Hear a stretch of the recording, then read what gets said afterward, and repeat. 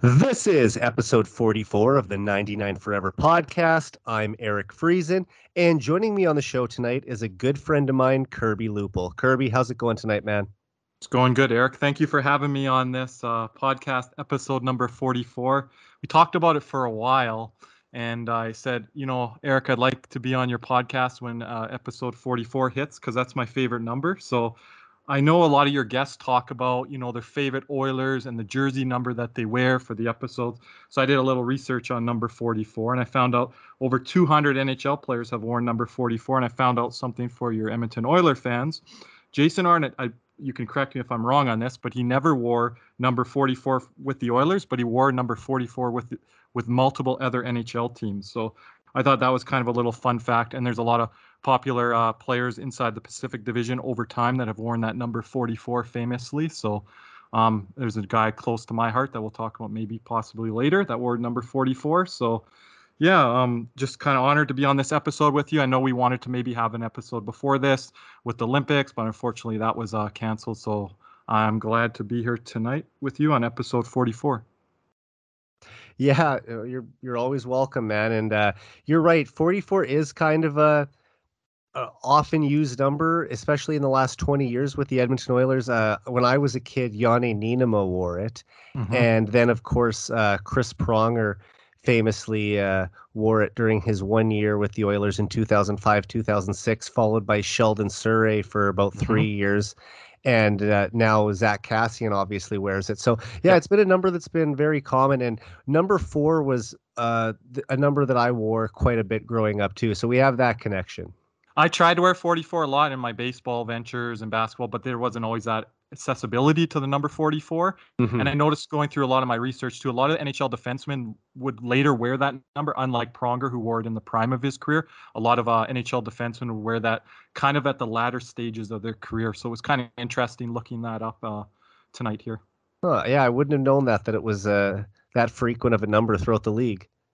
Yeah, it's more popular and prevalent. And when you like a number, you notice it on different guys, even if they're not wearing your jersey, your team's jersey or uniform, right? So yeah, and maybe there's still some Bobby Orr influence that was passed down to those kids and from their dads, and they kind of doubled it up over the year. You never know how that kind of started, right?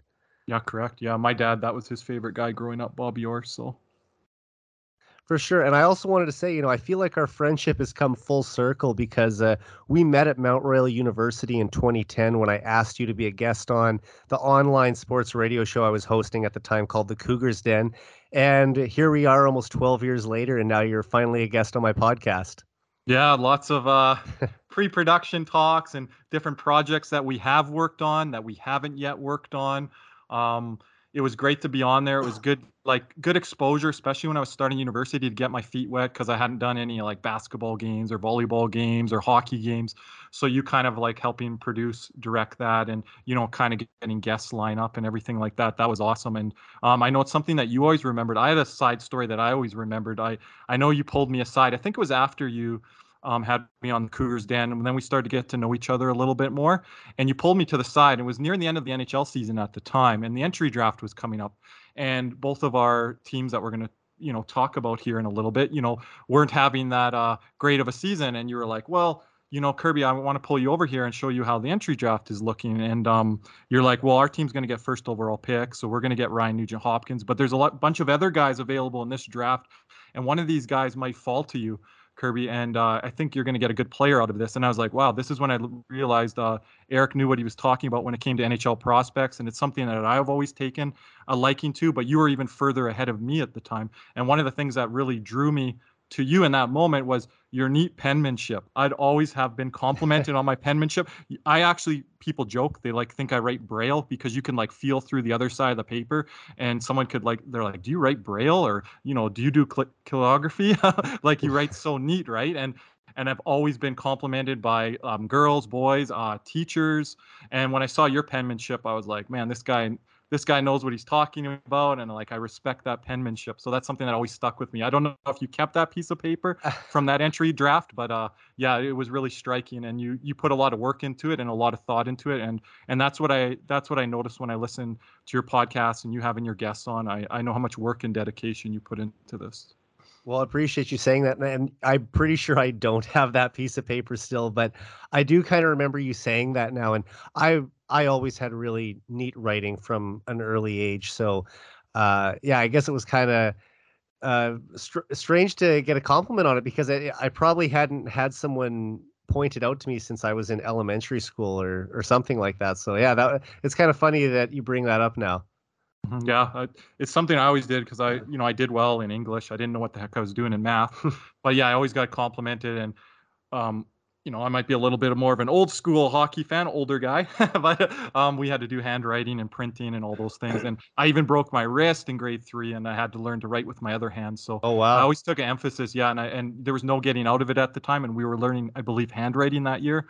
So it was a very challenging year, but I put myself forth with it, and I took a lot of pride in it. And I know you and we've kept a lot of our notes through the years on different hockey things and such like that. So we still like to write pen to paper. So Oh, definitely. Yeah, I'm still. I mean, I type out most of the stuff, but I will still yeah. always keep a notepad and a pen to take notes as I think of them. Um, but I should also mention you are calling in from behind enemy lines in Calgary. That's where we did meet at university. But don't worry, everyone. He's not a Flames fan. However, you are the first fan of a team other than the Oilers that's been on the podcast, and they've been among the best teams in the league all season. Yeah, this is quite an exciting season for me. And I wouldn't even just say season, the last 2, 3 year journey with my club. It's the Florida Panthers. Growing up in Calgary, Alberta, Canada, born and raised here, I would get often mocked. They're like, "Who do you cheer for, Kirby?" And I'd say Florida Panthers. They're like, "You cheer for those guys?" And like that would be the first, conversation I would have with an acquaintance or a stranger, and it would just kind of turn me off of talking hockey with people, because right away it would kind of be dismissed as like, oh, you cheer for an expansion team, or you cheer for not a good hockey club. But the last 2, 3 years here, we've been on the upward trajectory, and this year we're breaking franchise record in points, franchise record in home wins. We have a player in the Hart Race. We have a player, in our Ross. We have a player that was up for the Calder until he was injured, and Aaron Ekblad. We've got better goaltending this year.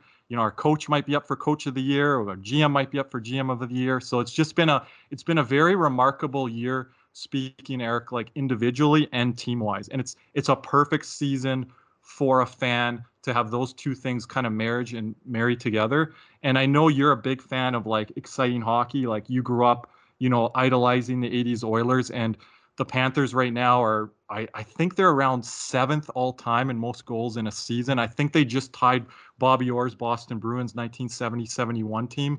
So this is the type of hockey and brand that I know you and I always talk about, and that's very exciting for you. And all the numbers are up, which we're going to talk about on this podcast, across the board, across the league. But my team in particular, just first in this, second in this, and advanced stats, old school stats, everything across the board. And it's just been a really exciting year. But our fan base, we only care this year what's happening in the come playoff time, because we had a heartbreak first round series last year, loss, and our market right now, just like a lot of markets across the league, it's what are you going to do in the playoffs. So we're excited, but it's tempered enthusiasm, and almost like things have gone bad in the past for us. We've lost overtime games in game 6, overtime games in game 7. So we have to get through this first round and see where that takes us from here. Yeah, I mean, it's all comes down to this now. I mean, we've got through the 82 games just about. There's just a couple games left for most teams, and now it's the time to prove it when it's the most important time of the year. Once you're in the tournament, everyone's got a chance, and you kind of throw the standings from the regular season out. But obviously, with where your team is positioned, they're in a good spot to at least go on a good run.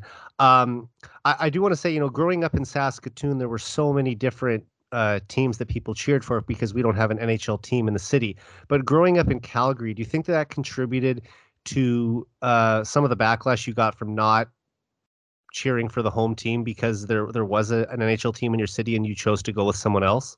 Well, I was on a preseason podcast this year down in Miami, Florida, a guy hosting down there by the name of Armando, and he asked me that same similar question, Eric. And At the time when I was growing up, I wasn't growing up as a child when the Flames were going through their heydays. I would say in the mid '80s, late '80s when they won the Stanley Cup. So I grew up in like the mid '90s. That's the era. That's the era that I can really remember and reminisce on. And there was a lot of kids around me that cheered for the Detroit Red Wings, Philadelphia Flyers, Pittsburgh Penguins, Colorado Avalanche. So Edmonton Oilers, obviously, there was Calgary Flames fans scattered in that. But I noticed a lot of the Calgary Flames fans in my home local market, they were older. So it wasn't all these kids that I was growing up with or kids that were 2 years older than me or 2 years younger than me. So, and I was always one that, you know me as a friend. I'm a bit of a contrarian. I go against the grain. I like to make my own statement. My family also raised me like, in everything in life, but including in sport, to make your own decisions and, don't let other people dictate things for you. What do you like? My brother gravitated towards the Anaheim Mighty Ducks from the Mighty Ducks movies, and I know you're a Hmm. big fan of those movies. And those two teams came in at the same time, and Ottawa, Tampa Bay came in, San Jose came in. We got little mini sticks of them, but that was just a team that resonated with me a little bit more. Whether it be the goaltender at the time, he had a cool mask. The coach, he was known as like Roger Video. He was kind of cool at the time, and all the players that came into the league. And then obviously we're going to talk about it here in a little bit. Yeah. What really sticks with me when it comes to the Florida Panthers and why I became a fan of them. Yeah, and I think that's a good time to just transition there right now. I wanted to know just specifically, how did you first get interested in hockey? And you did kind of explain there about when you picked them when they came into the league, but when you made that decision, like how did that happen? Yeah, like so I talked to a lot of fans on social media, and they became Florida Panther fans in 1996 when they went on their miracle Stanley Cup run. But I kind of was on from day one, but we didn't get a lot of coverage then, so I had to read newspapers. I'd see the odd game maybe once a month on CBC or local television here if they were playing like the local team. But it just kind of, I don't know, just like it's hard to say. It kind of happened organically, but what sticks with me the most as a viewer on television was the 1996 Miracle Stanley Cup run. And I know you asked me off air when we were talking earlier, Eric, what Pacific game or moment. They're kind of all entranced together, but definitely the second round when the Florida Panthers played the Philadelphia Flyers. I was not a Philadelphia Flyer fan. I was not an Eric Lindros fan. Ron Hextall was easy to hate. And Philadelphia, everyone gave them the series before it even started. My dad, being an old school original six fan, teams that came into the league in the 70s, he's like, your team doesn't have a chance. And I'm in grade 7 at this time. And my dad's like drawing pictures on the sports section of the newspaper and like, kind of mocking the Panthers and all this. And he's like, you guys don't have a chance. And I felt like in my own household, it was us against the world, or in my own friend circles, it was us against the world. And that's kind of how it kind of transpired. And they just, Ed Jovanovski just played a great series as a young rookie, and he, was physical in that series. And John Van Beesbrook was clutch goaltending, and it was just a bunch of muckers and grinders, blue collar guys that came to work every day. Captain of the team, Brian Scrudlin, as you know, and you can tell a little bit of your audience that story there. And yeah, it's just something unbelievable story. And I know you're going to ask me maybe a little bit about players that I liked and different things like that we can kind of get into. But yeah, Mhm. that just resonates with me and sticks with me when I watched as a young child on television. Oh, for sure. And I only met Brian Strudel, I think, one or two times when I was about 10, 11 years old, because his parents actually lived just down the block from where my parents lived. So I remember there was the one summer, it might have been 1999. He was over and they were having a barbecue. We got invited to it, and we just kind of got to meet him, and he signed a jersey that we ended up using for our minor hockey teams. An auction to try and raise money to go on a couple more tournaments. So yeah, it was kind of cool just kind of being around an NHL player as a young kid, and he was teammates with Gretzky in New York, so there was that little bit of Mhm. extra intrigue for me. And there's a lot of Um, history there with Montreal and Florida and Dallas. Like he wore letters for these teams, right? So you don't realize it till you get a blow, and you're like, that's pretty cool. How many people are captains of an NHL team, right? So.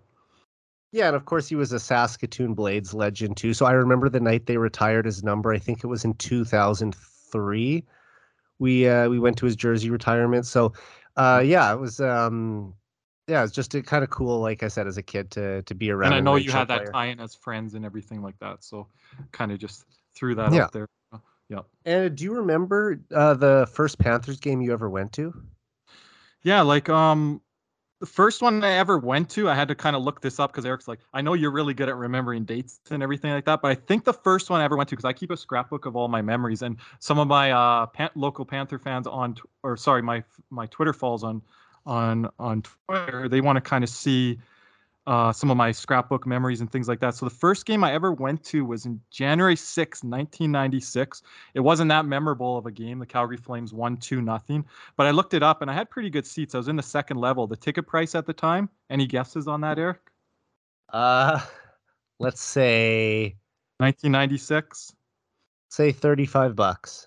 Oh, that's a pretty good guess. $28 in the Okay. second level. You know, that's a good seats. I know you've been to the Dome once or twice. So, yeah, it wasn't like a really memorable moment on that one, but I did have a memorable story or two of being in attendance. The one game that I was in attendance for was a couple years later in 1998. And I just remember back to it because, and I looked it back and I sent you the clip, I sent you the little uh, press clip, the quote clip earlier tonight. Hmm. And it was McGee talking, and he was reminiscing about it about 10 years later. So I actually cut it out of the newspaper in like 2003 or 2004 and put it in my scrapbook into 1998. And there was a streaker that jumped on the ice in overtime. And I remember, I think Kurt Muller was on the team at the time, and Dave Gagne, which has some ties obviously to the Oilers past Yeah. with his son playing for the Edmonton Oilers, Sam Gagne, and who's still playing in the NHL right now with the Detroit Red Wings. And I remember them just having a giggle fest in the penalty box. I think the game kind of, and this is when NHL could end in ties, and the game ended 3-3 tie. But I remember it being like a 10-15 minute delay, and Joe McGinley was quoted as saying, "This guy ran around with just a whistle on, and he was running around the rink. He got one full lap or 1.5 full laps, and you don't often see that with streakers or people that jump onto fields or ice surfaces." So me and my friend, we were like, I don't know, like 14 or 15 years old or something at the time, and we were sitting in the wheelchair section because he has muscular dystrophy, and he's actually an Edmonton Oiler fan, so he was coming there just to support me that night in my Oh, club nice. and cheer against the Flames, right? So he was like, "Oh my Gotta goodness," and love his that. laugh. Yeah, how about that exactly, right? And being on this podcast, not planned at all, and he was laughing so hard I couldn't stop laughing. You know when someone else is laughing and then it Yeah. makes you laugh and you're looking at their face, and we didn't want to look. We're like, what the heck is this, right? We're just like teenage boys, right? And that was something that was very memorable that stuck with me as a memory. And I think they had they had a little bit better showing that night. And then in 2001 was my 18th birthday, and I got to sit second row, and I got to see one of my favorite players ever to wear a Panthers uniform jersey, Pavel Bure, and that was in 2001. They lost the game 3-1. He didn't have that great a game, but I do remember Trevor Kidd being in net for Florida, and that was a cool side story because he was drafted by the Flames and played for the Flames for many years, and he came back, and there's a bit of a buzz in the arena with him being there and fans getting to see him in a different uniform. And then seeing Peter Worrell, he's a big enforcer that used to be in the league and played for the Panthers. And I remember wearing a Panthers jersey, and he stared at me, and he kept staring at me. It was like he was staring a hole through me.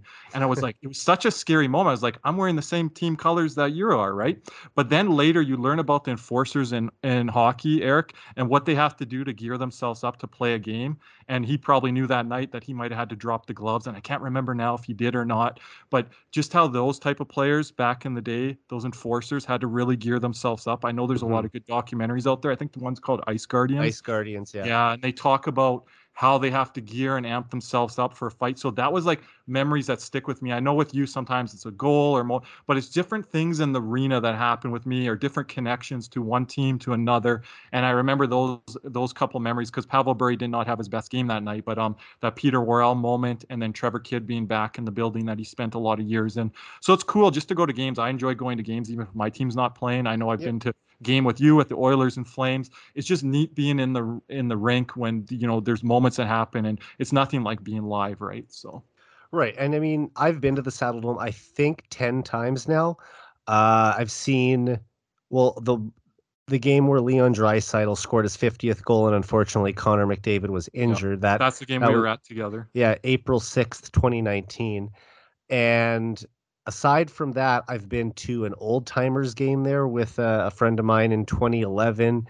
and I went to Monday Night Raw in 2010 when I first started at MRU in Nice. Calgary. And other than that, I worked a Monday Night Raw show, and I have yeah, a I lot of think memories you were telling from me that. that. We'll have to talk about that another time, but We'll I save got a that for lot of another memories to time. share from that. I know you have some wrestling crossover fans, so Yeah, and then of course my uncle Gary, who recently passed away. He was my closest family member in Calgary, and the one who I always did everything with when I was there. He took me to a lot of junior hockey games when I was going to university there. And even in years after, when I was back living in Saskatoon, I would still fly out to Calgary at least once a year to visit him and usually go to a game. So yeah, it's a lot of memories with him in Calgary. And also I've been, like I said, as much as I don't like the Flames, I've been to the Dome a decent amount of times and had some good memories there.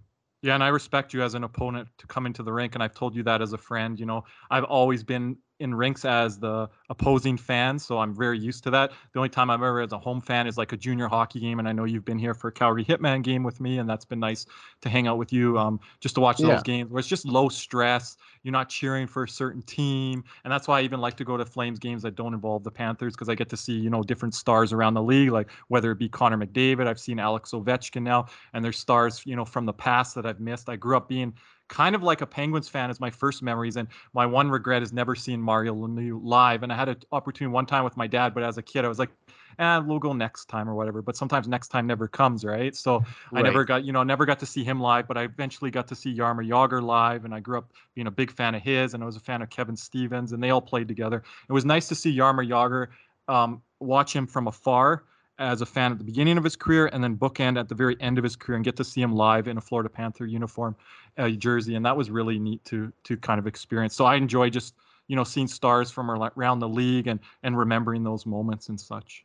Yeah, that must have been kind of cool to see this player that you idolized when you were younger eventually make his way over to your team. I guess the closest thing that I could connect to that would be in the NFL, seeing Peyton Manning, who was my favorite player, but the Denver Broncos are my favorite team. And then to see him eventually make his way over there was awesome. And just to go back to the Saddle Dome for a second, I always tried to plan it so I would visit Calgary whenever the Saskatoon Blades were playing there so that I could go see a Blades game. And they would come to Calgary usually 2 times a year, maybe 3 times a year at most. So there'd always be opportunities to go to junior hockey games with my uncle.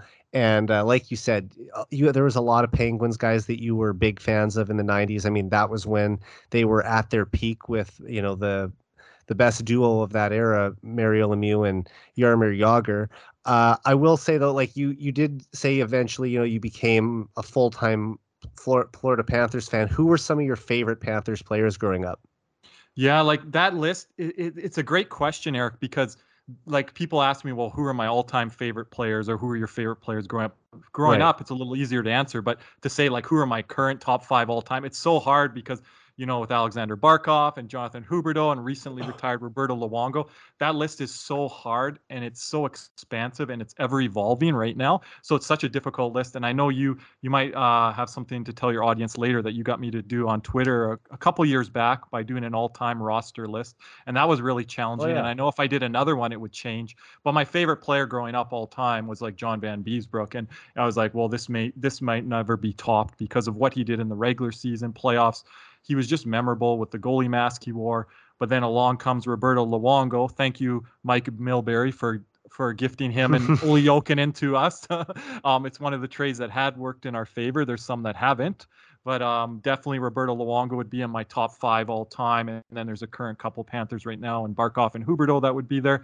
I have a soft spot for Scott Mellanby because if your audience doesn't know, they should Google it, like the history of the rat trick. And it actually was a night, I believe, against the Calgary Flames where he scored 2 goals and then he killed a rat in the dressing room. And that was called, I think John Van Beesbrook was the one that officially dubbed it the rat trick. And then that season, it led them on to their Miracle Stanley Cup run. So I always like to have a little bit of the older players and a little bit of the current players mixed into my top list. There's been some players that have been really solid for us, but for one reason or another, were shortened by injuries, like a David Booth or Ed Jovanovski. That was unfortunately had to be dealt, but we got Pavel Bure, but had to be dealt in that trade.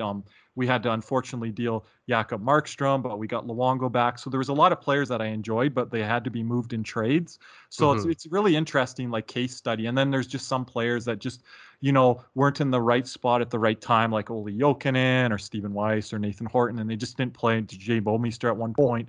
These guys that just did not play on good teams. So, it's an ever evolving list. We don't have an expansive history like you guys with the Edmonton Oilers. So, you look at the Edmonton Oilers all-time records and you look at the Florida Panthers all-time records, it's like apples and oranges, right? But if you just look at the current era team, it's just, these guys can stack up with anyone, and it's just, I just want them to get more national exposure in my country, North American wide, and I think they're finally getting it this year. But you have to do that through winning, and that's what the Edmonton Oilers did in the 80s, and that's what the New York Islanders did in the 80s, and that's what the Montreal Canadiens did in the 70s. So I understand that, right? And dynasties are so hard to accomplish, and just what especially the in LA this Kings, era too. especially in this era, but like what the LA Kings and Chicago Blackhawks have done, and other teams have done, Pittsburgh Penguins you could even throw into that mix, the Crosby era. Yeah, if you want to call that minor dynasties, like all these teams either won like 2 cups in a span of 3 years, or 3 cups in a span of 6 years, or back-to-back cups. Like, I mean, I guess you could say that's the modern equivalency of a dynasty.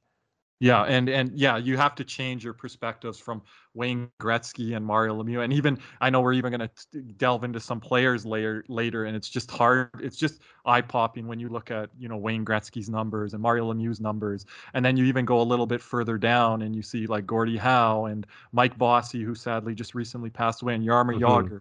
It's just hard, and you could throw in another Oiler, Mark Messier, and different players.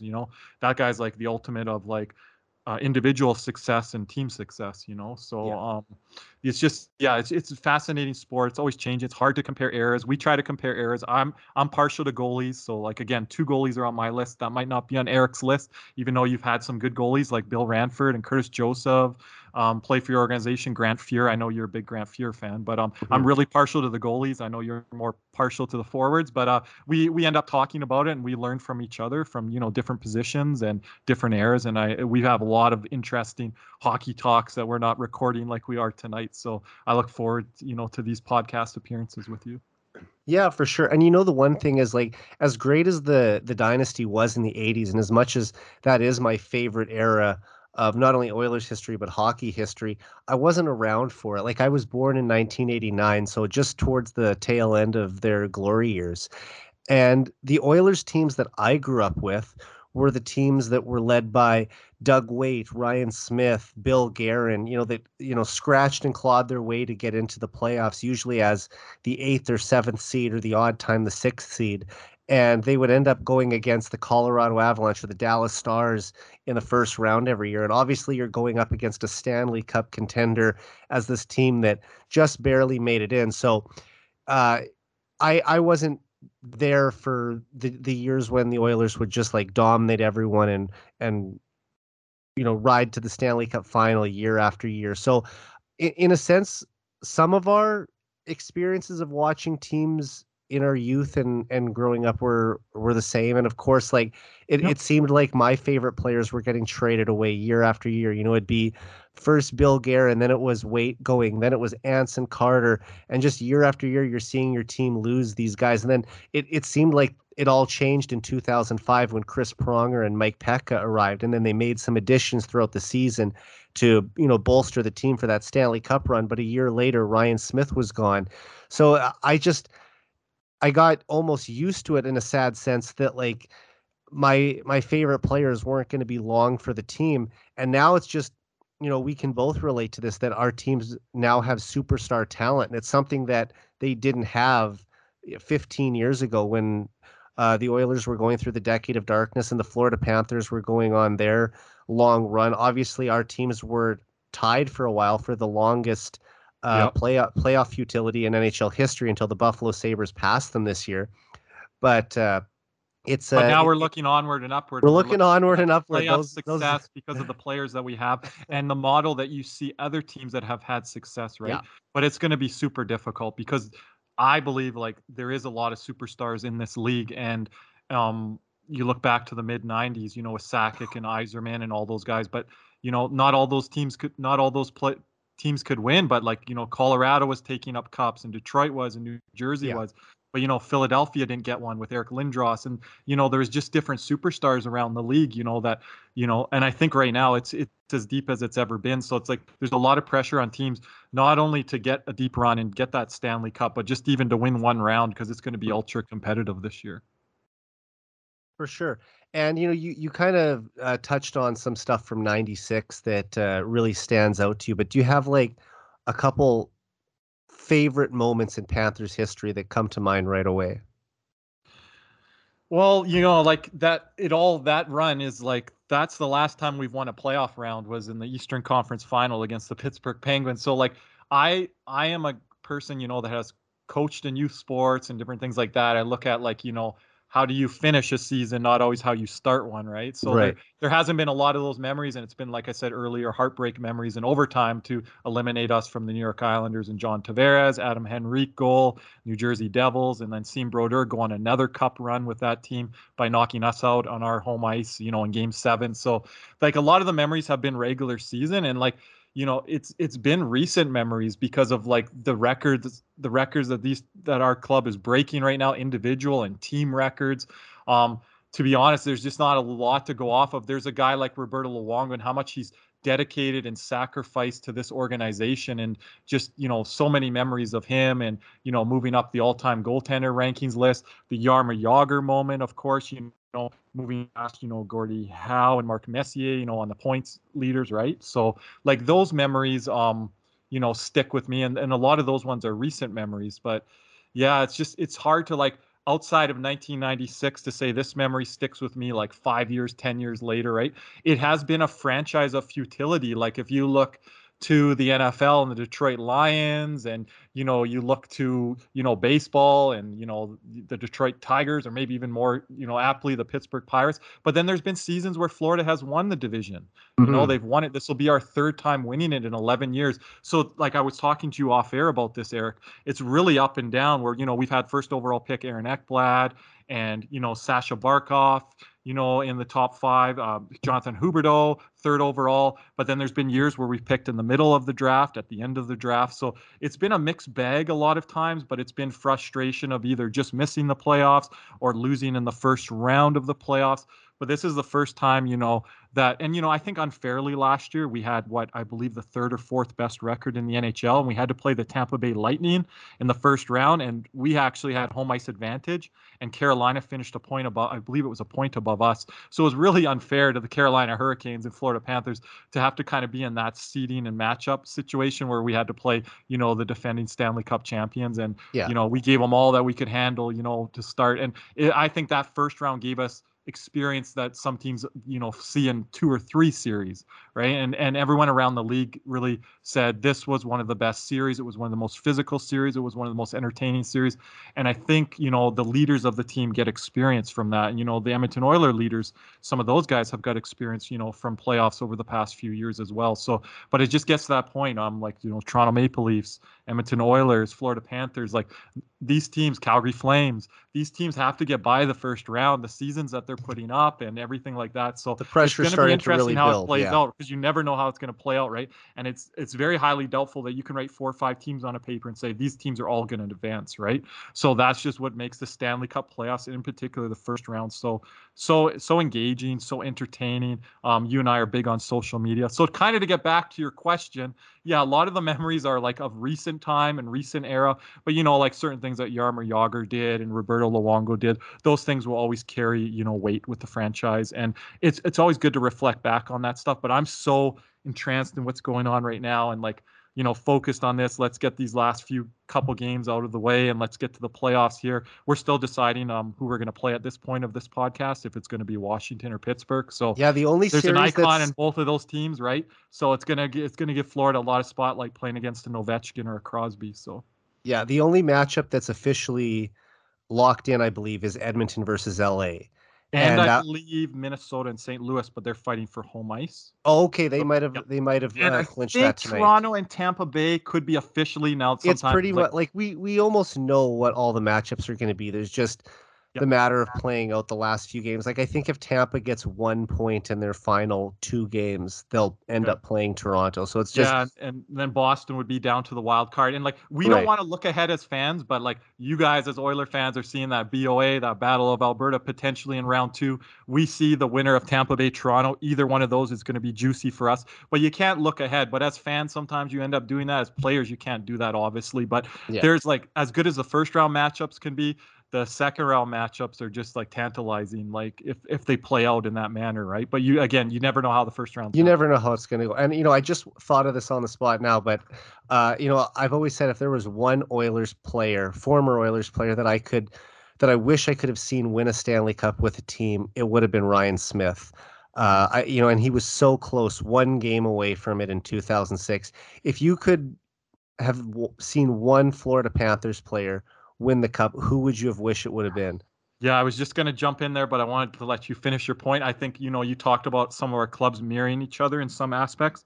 I Hmm. think I have a perfect example for that. It would be Roberto Luongo. And with him being in the management team right now, I know we've talked about, and we're not getting too far ahead of ourselves, but fans, especially new Panther fans, we're getting a lot of new fans from Philadelphia after the Claude Giroux trade, and we're getting a lot of fans coming on board already. They're like, Panthers are going to be my second team because my team X, my team Y is not going to make the playoffs. So we're getting a lot of fans coming in from other places, so they're asking us questions. So like, if we raise the cup, Barkov would hand it off to Joe Thornton, but what would be really special for me as a lifelong Panther fan is to see when Roberto Luongo, who comes down in his suit from the press box, who's working like, in our player development, in our, Hmm. our management staff. It would just be really special to see him hold the cup. And it's like he can hold the cup because he is part of the team. He's unfortunately not holding it as a member of the team as a starting goaltender, but he is a member of the team. So He's like, still a he member of the can, team. he's still a And member of the team. He can touch and hold the cup. And it's going to be special for a lot of us lifers. And this is a guy that not only gave his blood, sweat, and tears once for the organization, but came back a second time and, dragged us in some aspects in regards to a division title and, a heartbreaking again, first round, defeat where we thought, that team could go 2-3 rounds. So that's the guy for me. That's really special. It would also be special for the 96 team to kind of be, around the current team. I don't know if that will ever happen, but there's still special nights where they still get honored to this day, that 96 team. And if they could just be around the current players, maybe on like an opening night or first week of the following season and stuff like that. And I know we're getting right. way ahead of ourselves here, but that's like to answer your uh, question, that would be, my two special things, that 96 team and then Roberto Luongo. For sure. And that also kind of makes me think of Wayne Gretzky in the Olympics because he only had the chance to play in the Winter Olympics one time when the NHL started allowing its players to go to Nagano, Japan in 1998.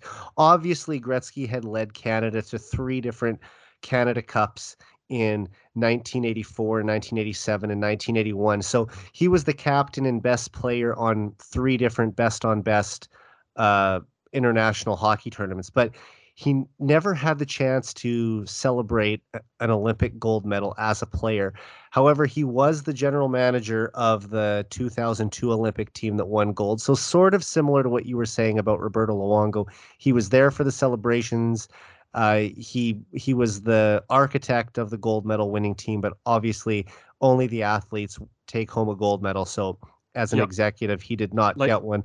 Whereas like Roberto Luongo would get a Stanley Cup ring as a yeah. member of the management staff. And I should And also I know say, we talked about this before, just to jump in, Eric, like Roberto yeah, Luongo is getting some of that already with Canada in the World Championship when they won the gold medal just recently, hmm right? And then he was going to be a part of yeah, he the and Ken Holland were both going to be on the Olympic staff. I right. believe Roberto Luongo's job was going to be to select the goaltenders. Ken Holland was going to be the right hand man to Doug Armstrong. So yeah, there was some Oilers and Panthers Yep. connections to Team Canada as well. So yeah, I think he's getting that experience and he's got his foot definitely in the door there. And I know Brian McCabe works for us and he was a former Panther, and then Gregory Campbell has come back. There's so many, like the team is doing such a better job off the ice of like like bringing back guys from historical purposes. And I give all the credit to our owners, Vinny Viola and Doug Seafood. Like that's the main thing. That was the main turning point in our franchise of like maybe like at one point eventually being relocated to being like a real stronghold in the market. And if you saw their attendance last year in the playoffs, they had one of the most lively fan bases in the playoffs last year. And it was, I just give a credit to that ownership group, and like Roberto Luongo was a big part of that, and he could go off to Vancouver or he could go back to his native Montreal, but for him to stick around with Florida after his post career and like want to see this through and different things through, and through this he might get a job promotion. I would hate to lose him, but I would understand it in the same aspect. But he's done everything he can for this organization, so yeah, it would just be awesome with that. Joe Thornton's a guy that's played for us this year. He's only been with us this year, but I understand him like getting the cup or whatever, and he's just been such a low maintenance guy. He's like, whenever you guys need me to play, I'm there. You guys have an awesome captain in Alexander Barkov. I love this team. And, it's just bringing in those veteran leaderships. We have some cup experience guys with Patrick Hornquist, and Noel Acciari's had a lot of experience with the Boston Bruins. So it's just that mix of veterans and young players and guys that really like your team with the Oilers entering the primes of their careers, like in year 5, right, year 6, year 7, year 8. And that's where our team, in the Panthers and your team in the Oilers, we mirror each other too, right? So those are the years that, if you look back at the Crosbys and Mario Lemieux, Wayne Gretzky's, all these players, that have won Stanley Cups. Steve Yzerman, that was a late bloomer kind of, but like all these players, you'd look back like by year 5, 6, 7, 8, that's winning time, right? And it's really exciting to be a part of that. I know you're excited for that too. Not only this season, but moving forward next season and the year after. Yeah, I think we both think that our teams are only going to go up from here. Like I think that this is the best team that the Oilers have had in the McDavid era, but I don't think it will be the best team they're ever going to have. I think that they're only going to continue to go up, and especially if they're able to, keep some of the key components of their team right now. But they've also got some very promising young prospects who are hopefully going to come in and be parts of this team eventually too. And it's just like you said. I mean, it's such an exciting time. And just to finish up on Luongo, he did miss out on getting to be on the Olympic staff this year, but the NHL is committed to going to the Olympics in 2026. And there's also very likely going to be a 2024 World Cup of Hockey in the winter of that year in February. So there's an opportunity for him to be a part of that team as well. So I don't think you have to worry about seeing him take part in the international stage.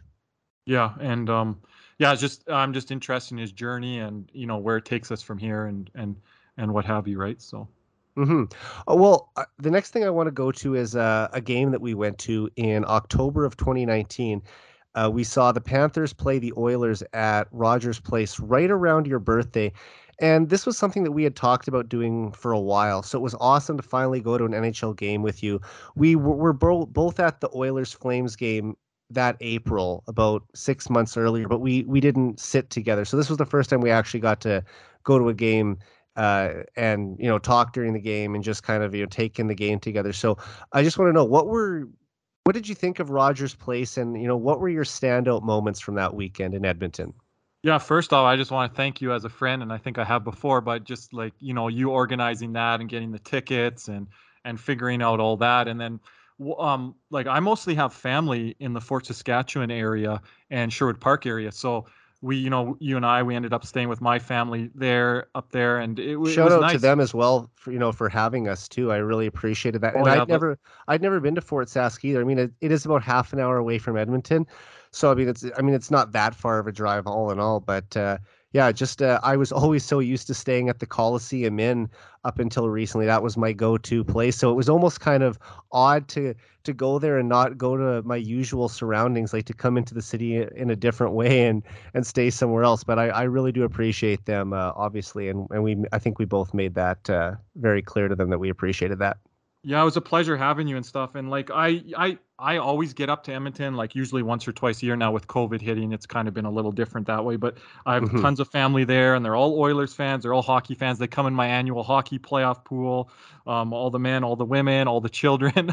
I even got some of the kids like coming in it and stuff like that. Every playoff year. So it's just fun getting up there and seeing them. And so like I never, I've had Oiler friends as fans, Getting tongue tied there.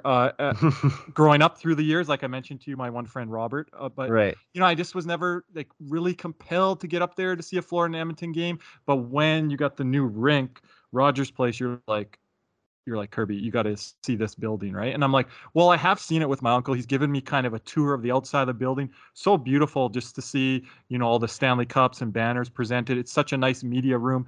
Of course, you and I coming from a communications broadcasting background, I really appreciate that stuff. And it's kind of like a perfect meld of the media and the fans getting, to kind of interact or very close together to the players. So I just thought like the setup was really nice, but I never got to see inside the building because it was the off season. So I never got to see inside there until I went with you on this trip.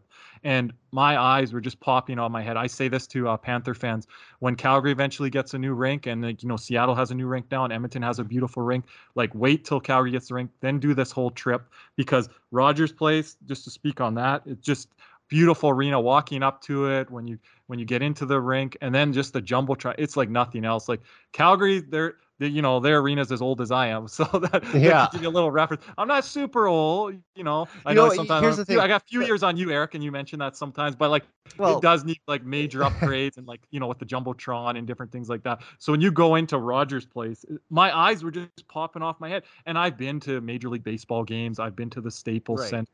I've been to Staples Center not for an LA Kings game, but I've been there for other sporting events. So it was just like remarkable just looking at that screen and like the seats and how they're positioned. And you're like, you were explaining to me how the design of the arena is, and like just it was just well constructed. It's Hmm. just such a wonderful job. And like I actually want to go back there again, whether and I if it works out, whether it's like Knock not even on my wood. Yeah, team there, just to go there to same thing for me. experience Knock the on wood that I'm going to get a playoff ticket for next week. I'm keeping my fingers crossed that I'm going to be able to go to game that'll be one of the awesome. Oilers and Kings on Monday night. But I've been there 10 times now, and I try to go to at least a few a year. There was a couple times when I couldn't because I was either in Toronto for grad school or the pandemic was going on for a year and a half and there were no fans allowed in the building. So there are certain situations that have made it hard to go at those times. But overall, like it is such a fantastic building, and I'm glad you got to see it. It's right up there with the Red Wings arena, considered one of Yep. the best arenas, not just in the NHL, but across North America And I'm for promoting the any rink. pro sports. Sorry to Yeah, interrupt. I'm promoting the rink to like my fan base because I have a lot of followers on Twitter and social media from Florida. But then like yeah. we have different fans, and like I'm on Twitter Spaces. If you guys aren't aware of what that is, it's like you can get on after a game and talk to like 10, 20, 30 people of your fan base. Other fan base members can jump in if they're following someone. So like yeah, whenever Edmonton comes up, I'm like that's a beautiful rink, and like I'm promoting it for other fans across the league, like Well, I to appreciate that too. to That's get there, awesome, right? man. If they can make a trip. But I'm telling them to wait till Calgary because you go see Seattle's new rink, you see Edmonton's, and it's Calgary's kind of like, But like Seattle's is if Calgary, refurbished too, right? Like Keystone Arena, that was a pre-existing building, right? no, they're in the new one now, I believe. Oh, Because are they? Okay, I Gonzaga, thought it was. I follow college basketball, and I think they played in that arena this year. So Okay, I yeah. had thought that it was an arena that they had. Hmm. Now you're making me think. I thought it was brand new, but if Well, it's either way, refurb, we'll look it up. We'll look it up yeah, later. we'll But have to I check it out. But I yeah, thought it like was I think I'm renovated. pretty sure because they wanted to bring the Sonics back there and for the NBA and stuff like Yeah. that. And there was like, oh, I have a friend that knows the area really well, and it's like a really bad area for transit. So like it Mm. was a long time in the making to like how can we make this work out, right? So there's a lot of planning and things like that. And like Calgary, they've been behind on the eight ball and on their arena and stuff, but now it's like slowly progressing. I'm not sure if Didn't it's I been think they 20. canceled the arena deal, if I'm not mistaken, a couple months ago. So as of right now, I don't believe that there is any tentative plans to start construction, which kind of caught me off guard because this is a city that and like I said, as much as I hate the Flames, they're a city that loves their team. So you would think that getting the Flames a new building would be a high priority, but Yeah. it seems to fall through time and again. It's been a lot of So issues with political, people that are in power, and like we have a new mayor now, so like and then you it got to took a go while through for that all Edmonton again. too. Like the plan, the original plan for the arena in Edmonton in 2011 fell through, and then I think by 2012 it was back in place, and then shovels were in the ground by February of 2014, Yep. and obviously they had their groundbreaking September of 2016. So I mean, They did a good job on their deadlines.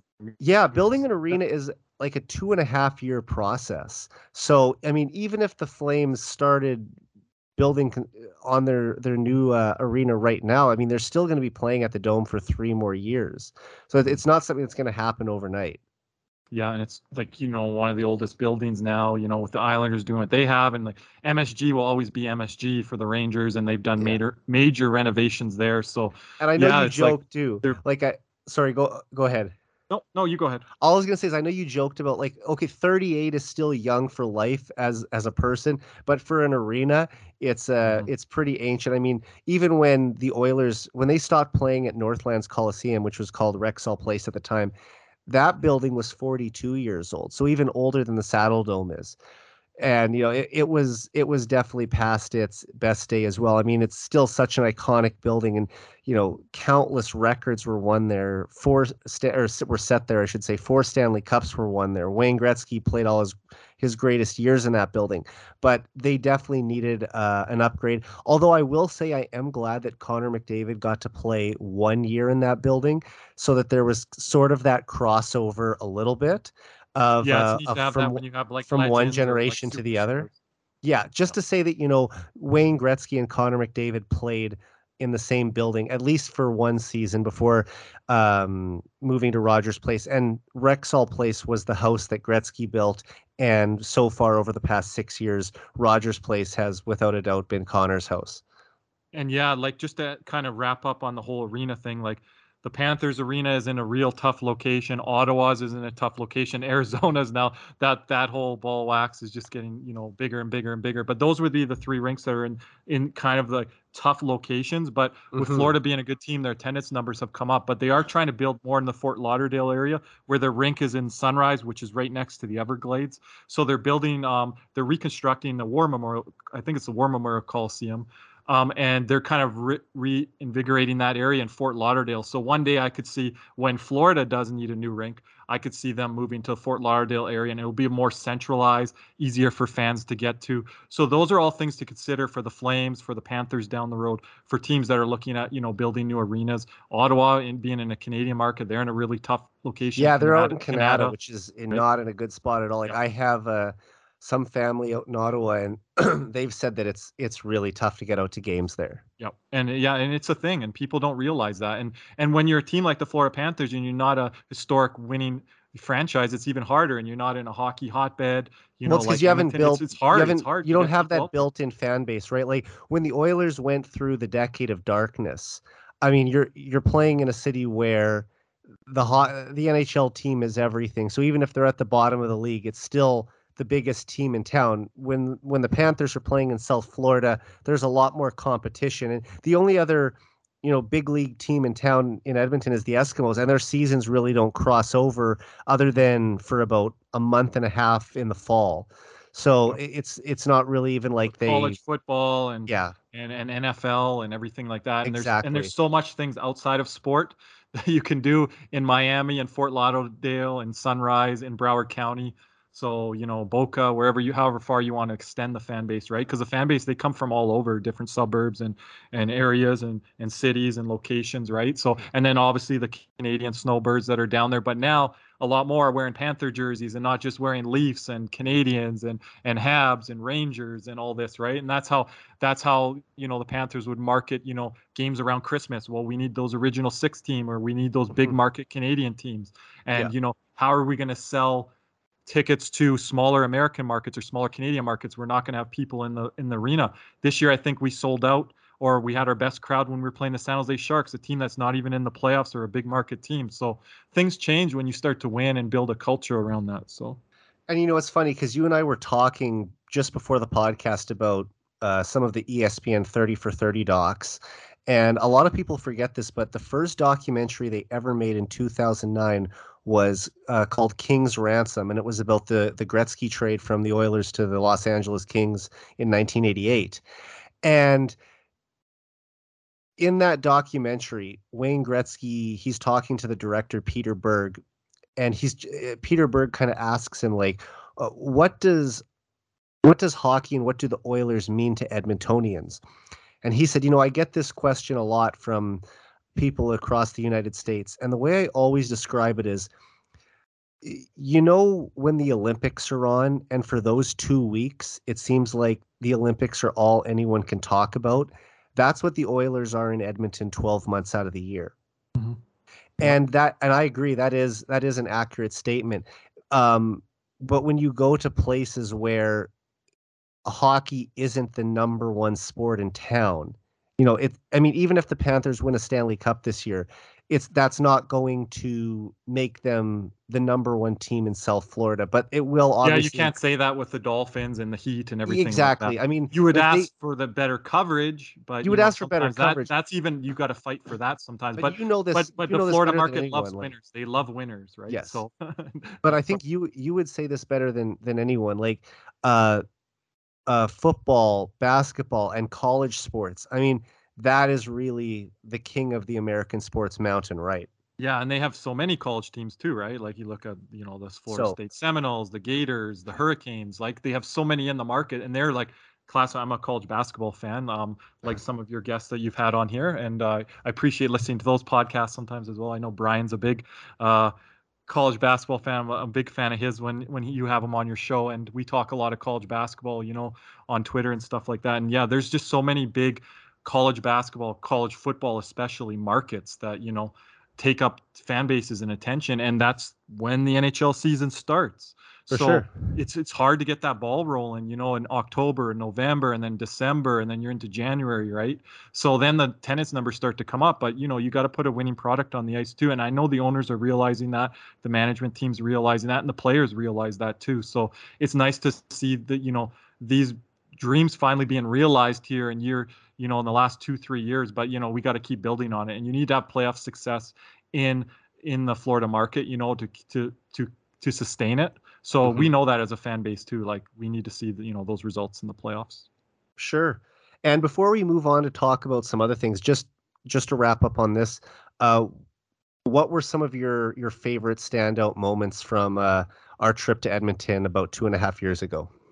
Yeah, I know. The last day before I was heading back to Calgary, you and we went around and we did some sports shopping, flea market shopping, and I have actually a picture on my Twitter banner profile of the Stanley Cup statue. I don't know how big it is, Eric, but it's massive. And I remember it was pretty cold out there, so I had to put my jersey on. I had a hoodie on underneath, and you're like, well, you need to get a photo by this, Kirk, right? So I never visited it before. 12 how it's tall? 12 feet tall, so 12 about double your height, and it's in Old Strathcona, right by United Sport and Cycle. And the other shop you're thinking of was the Antique Mall there, and I always like going there because they have so many cool things from the 80s of not just Oilers memorabilia, but they have like old video games and stuff that, and even like some toys that toys from the 80s and 90s that I remember as a kid. So I mean, you walk through and it's almost like a trip down memory lane for people of our generation. Just kind of go look in.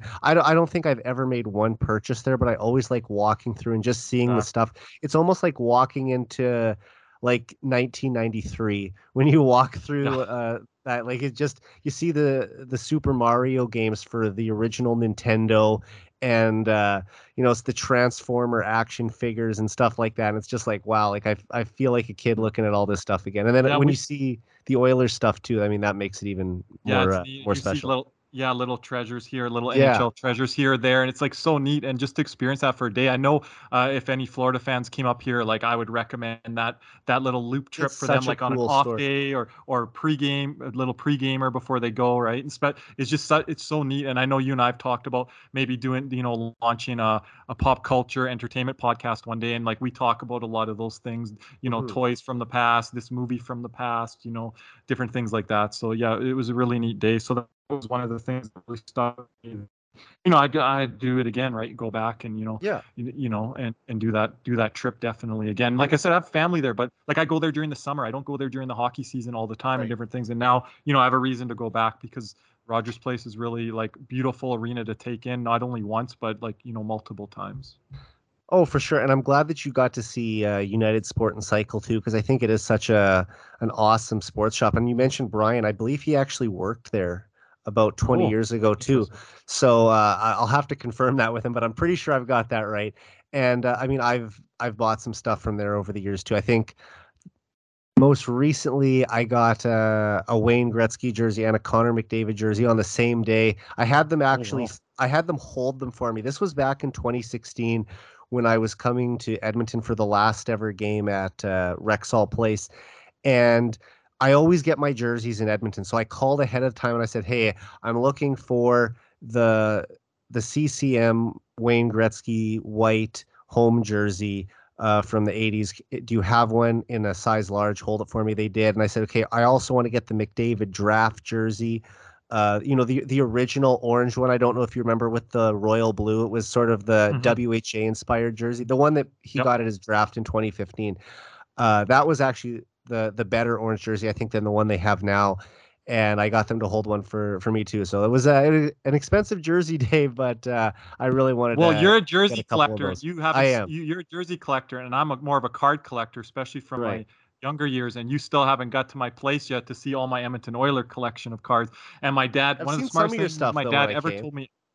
Yeah, I I haven't showed you seen a little. I showed everything. you some of the things. I've only been to your Yeah, but house one time in Calgary, but like you haven't you showed me. I haven't seen everything yet. you haven't seen everything. One of the smartest things I want to tell your audience that my dad told me growing up. And my dad wasn't a hardcore Flames fan. He played major junior hockey. He played against some NHL players. He almost played against the Montreal Junior Canadiens. He's like, if we would have played against them as the Regina Junior Pats, we would have lost like 10-2 or 12-2. I think they had Gilbert Perreault and like all these guys from the Canadians yesteryear on that team. But anyways, one of the smartest things my dad ever told me about collecting was like, Kirby, I don't care if you like him or not, but collect Wayne Gretzky stuff because that stuff will be valuable one day. And the thing is, it is valuable, but a lot of things during my era, they were mass produced. But even if you have Gretzky Hmm. memorabilia, it's worth stuff. So I have like lunch pail boxes, hockey cards, like mini sticks, like just different things, that you find throughout the way. Probably some like old cereal boxes, things from newspapers or Sports Illustrated, Right. front covers I kept of Gretzky, and I made sure to keep those in really good condition and not touch them too much. So yeah, like I Well, probably have stuff put away that I don't even know I have, and if you came here, I'd probably forget to show you some items, right? So I um, definitely want to see all of it. And I was gonna say, if you ever go to Vegas, maybe you could be on an episode of Pawn Stars. Do you watch that show? I've actually been there. Yeah, I watched that show, and I've been there with my brother too, and we've Oh, seen you've actually some been of the to stars. Yeah, the gold and silver pawn shop. and I I think saw that's what it's Rick's called, right? restoration and his wife. Yeah, yes. Was Rick there the day that Um, we saw, I think Chumley and what Rick's son, I can't remember his name, come through the back there, and Big then Rick, Hoss? Well, I know that's his nickname, Big Hoss. Big Hoss, yeah. And Rick and his wife was there filming. I was standing next to his wife, and she was like I standing there, don't and think they show his wife on the show very much. not too much or whatever. But I was like standing like right next to her, shoulder to shoulder next to her, and they were filming. And the other guys that are from Iowa, they were there filming, and they had their van there, I think. Corey, his son's name is Corey. Rick Harrison, Corey Harrison, There you go. Yeah, Chumley. yeah, yeah. They were kind of at the back, so we weren't like super close Was to the them. And old then when man still around at that time? I know he passed yeah, away he a was couple around years ago. then. Yeah, but I Okay. didn't see him that day, so they were off shift. And then saw the big security guard guy. He was Oh, I working. bet they Yeah, have a big yeah. They had security like guy at 3 all shows times. converging that day. It was so neat. It was so neat to kind of like see and everything like that. So yeah, I went to Vegas with my brother. That's a story for another day. But we went Okay. to see him. I like that show, and and also I love to see all the Rick memes on Twitter, like Oh, the best, like when he always has that line, "The best I can do is this," and when he's like lowballing, and it'll either be about like a pro athlete signing a contract or something like that. yeah, It'll be Super like, Bowl ring or something. yeah, and there'll be a meme. It's like the best I can do is like 250 or like a ham sandwich. They always try to make it something funny or like the best I could do is an old newspaper, like it because Rick has Yeah. that reputation of lowballing everyone who comes in and tries to Yeah, pawn and something. you and I know in sports memorabilia, that's sometimes when the show catches my eye if I'm just flipping Yeah. around, and yeah, it's like low ball offers on some of that stuff. You're like, really? Like you and I knowing like sports memorabilia a bit and like what the value of that is and stuff. So yeah, it's Uh, definitely. For I sure. want to get a thought from you now on the Panthers season and the Oilers season.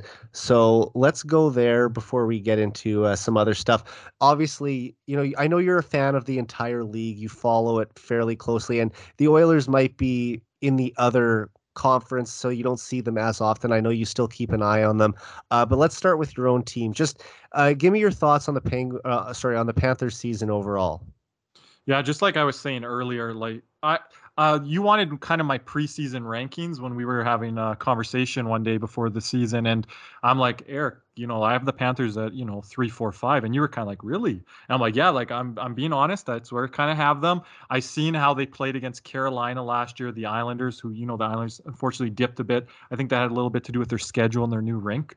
How they played against Tampa Bay, obviously, and then coming back into the normal divisions with the Leafs, who performed well last year, who are performing well this year. So I thought they had the potential to be 3, 4, 5. I didn't think as of this podcast we would be going for the President's Trophy, being first in the league, that type of season, and the numbers that we're putting up. I think at one point, I don't know what we're at right now, but I think we were around 4.25 goals per game, and that was like massive and breaking like records since 95, 96. And I didn't think, I knew our offense would be good, but with the additions of like Sam Reinhart and super rookie Anton Lundell, who unfortunately has had a couple injuries this year, but when he's been in the lineup, he's been one of our best players, or like, you could arguably say one of our top 5 players night in, night out. And I would include Sam Reinhart outside of Jonathan Huberdeau. I'd say Sam Reinhart, game in, game out, after he had to get acclimated to the team for the first 10 games of the season, has been one of our best players all season long. And Aaron Ekblad was putting up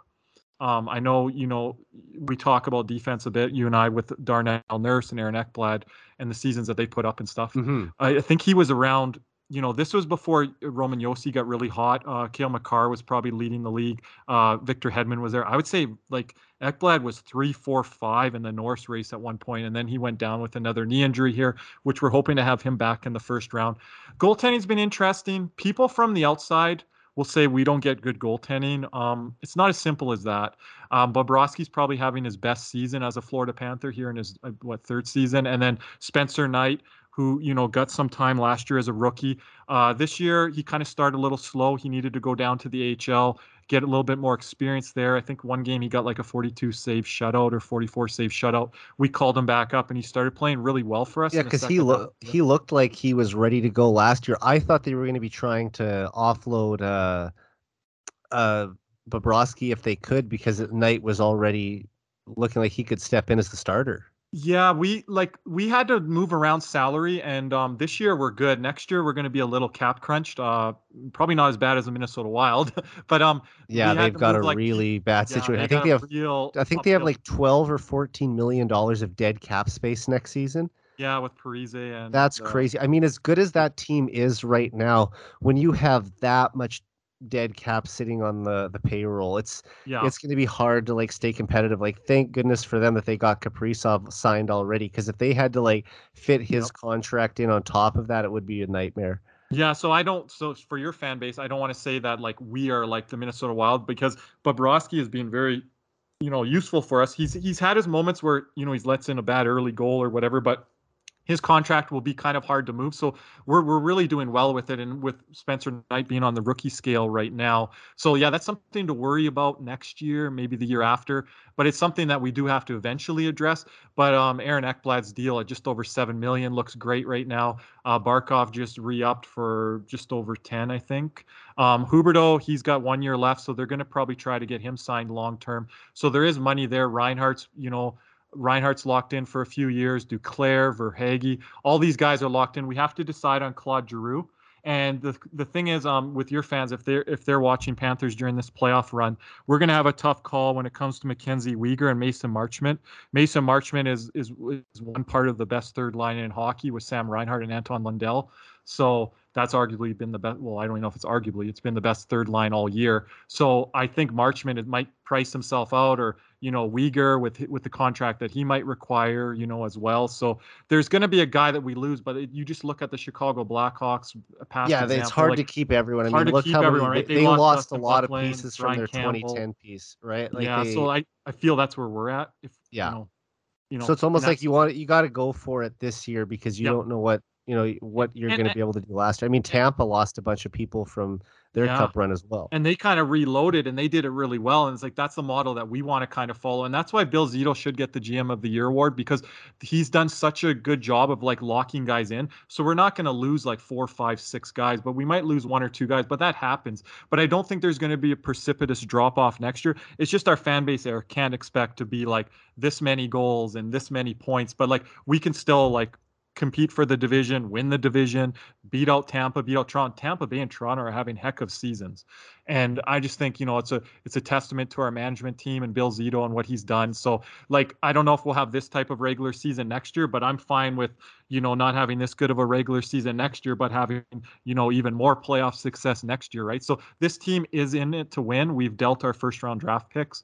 So over the next few years. So we're definitely in to win in this 2, 3, 4 year window. And that they're building it around Barkov, Huberdeau, and Ekblad because they're, like I talked earlier about, they're in that window to win now, right? So it'll be interesting how it all plays out this playoffs, but that's like kind of off-season talk, and I know you and I will do that, and we might even do it on the podcast here. So we enjoy talking off-season stuff, but you and I, you're focused on the playoffs. I'm focused on the playoffs. I know Exactly. you are Oilers, right? Well, I know we started off the podcast by talking about how when we met, we were talking about draft picks. So it's nice to kind of go from having to have the draft be the biggest thing we're looking forward to hopefully a playoff run being the thing that is going to be the most important part of our season this year. And obviously, I mean, the Panthers are ahead of the Oilers in the standings.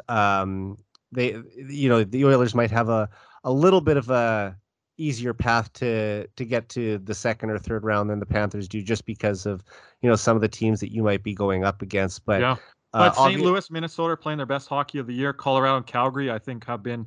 And the Oilers wouldn't have to play any of those Central teams until the conference final. So I mean, you'd have to get through. Exactly. Once but Calgary in that second round, and Calgary in the second round. I said I'm not a Calgary fan, but this team that Calgary has is one of the top teams I think they've had since the Theoren Fleury era. So I'm critical of them inside this market if they're not built for the if they're just built for the regular season and not for the playoffs. They're not going to which we're going to talk about this player in a minute or two here, Johnny Gaudreau. They're not all dependent on what he does.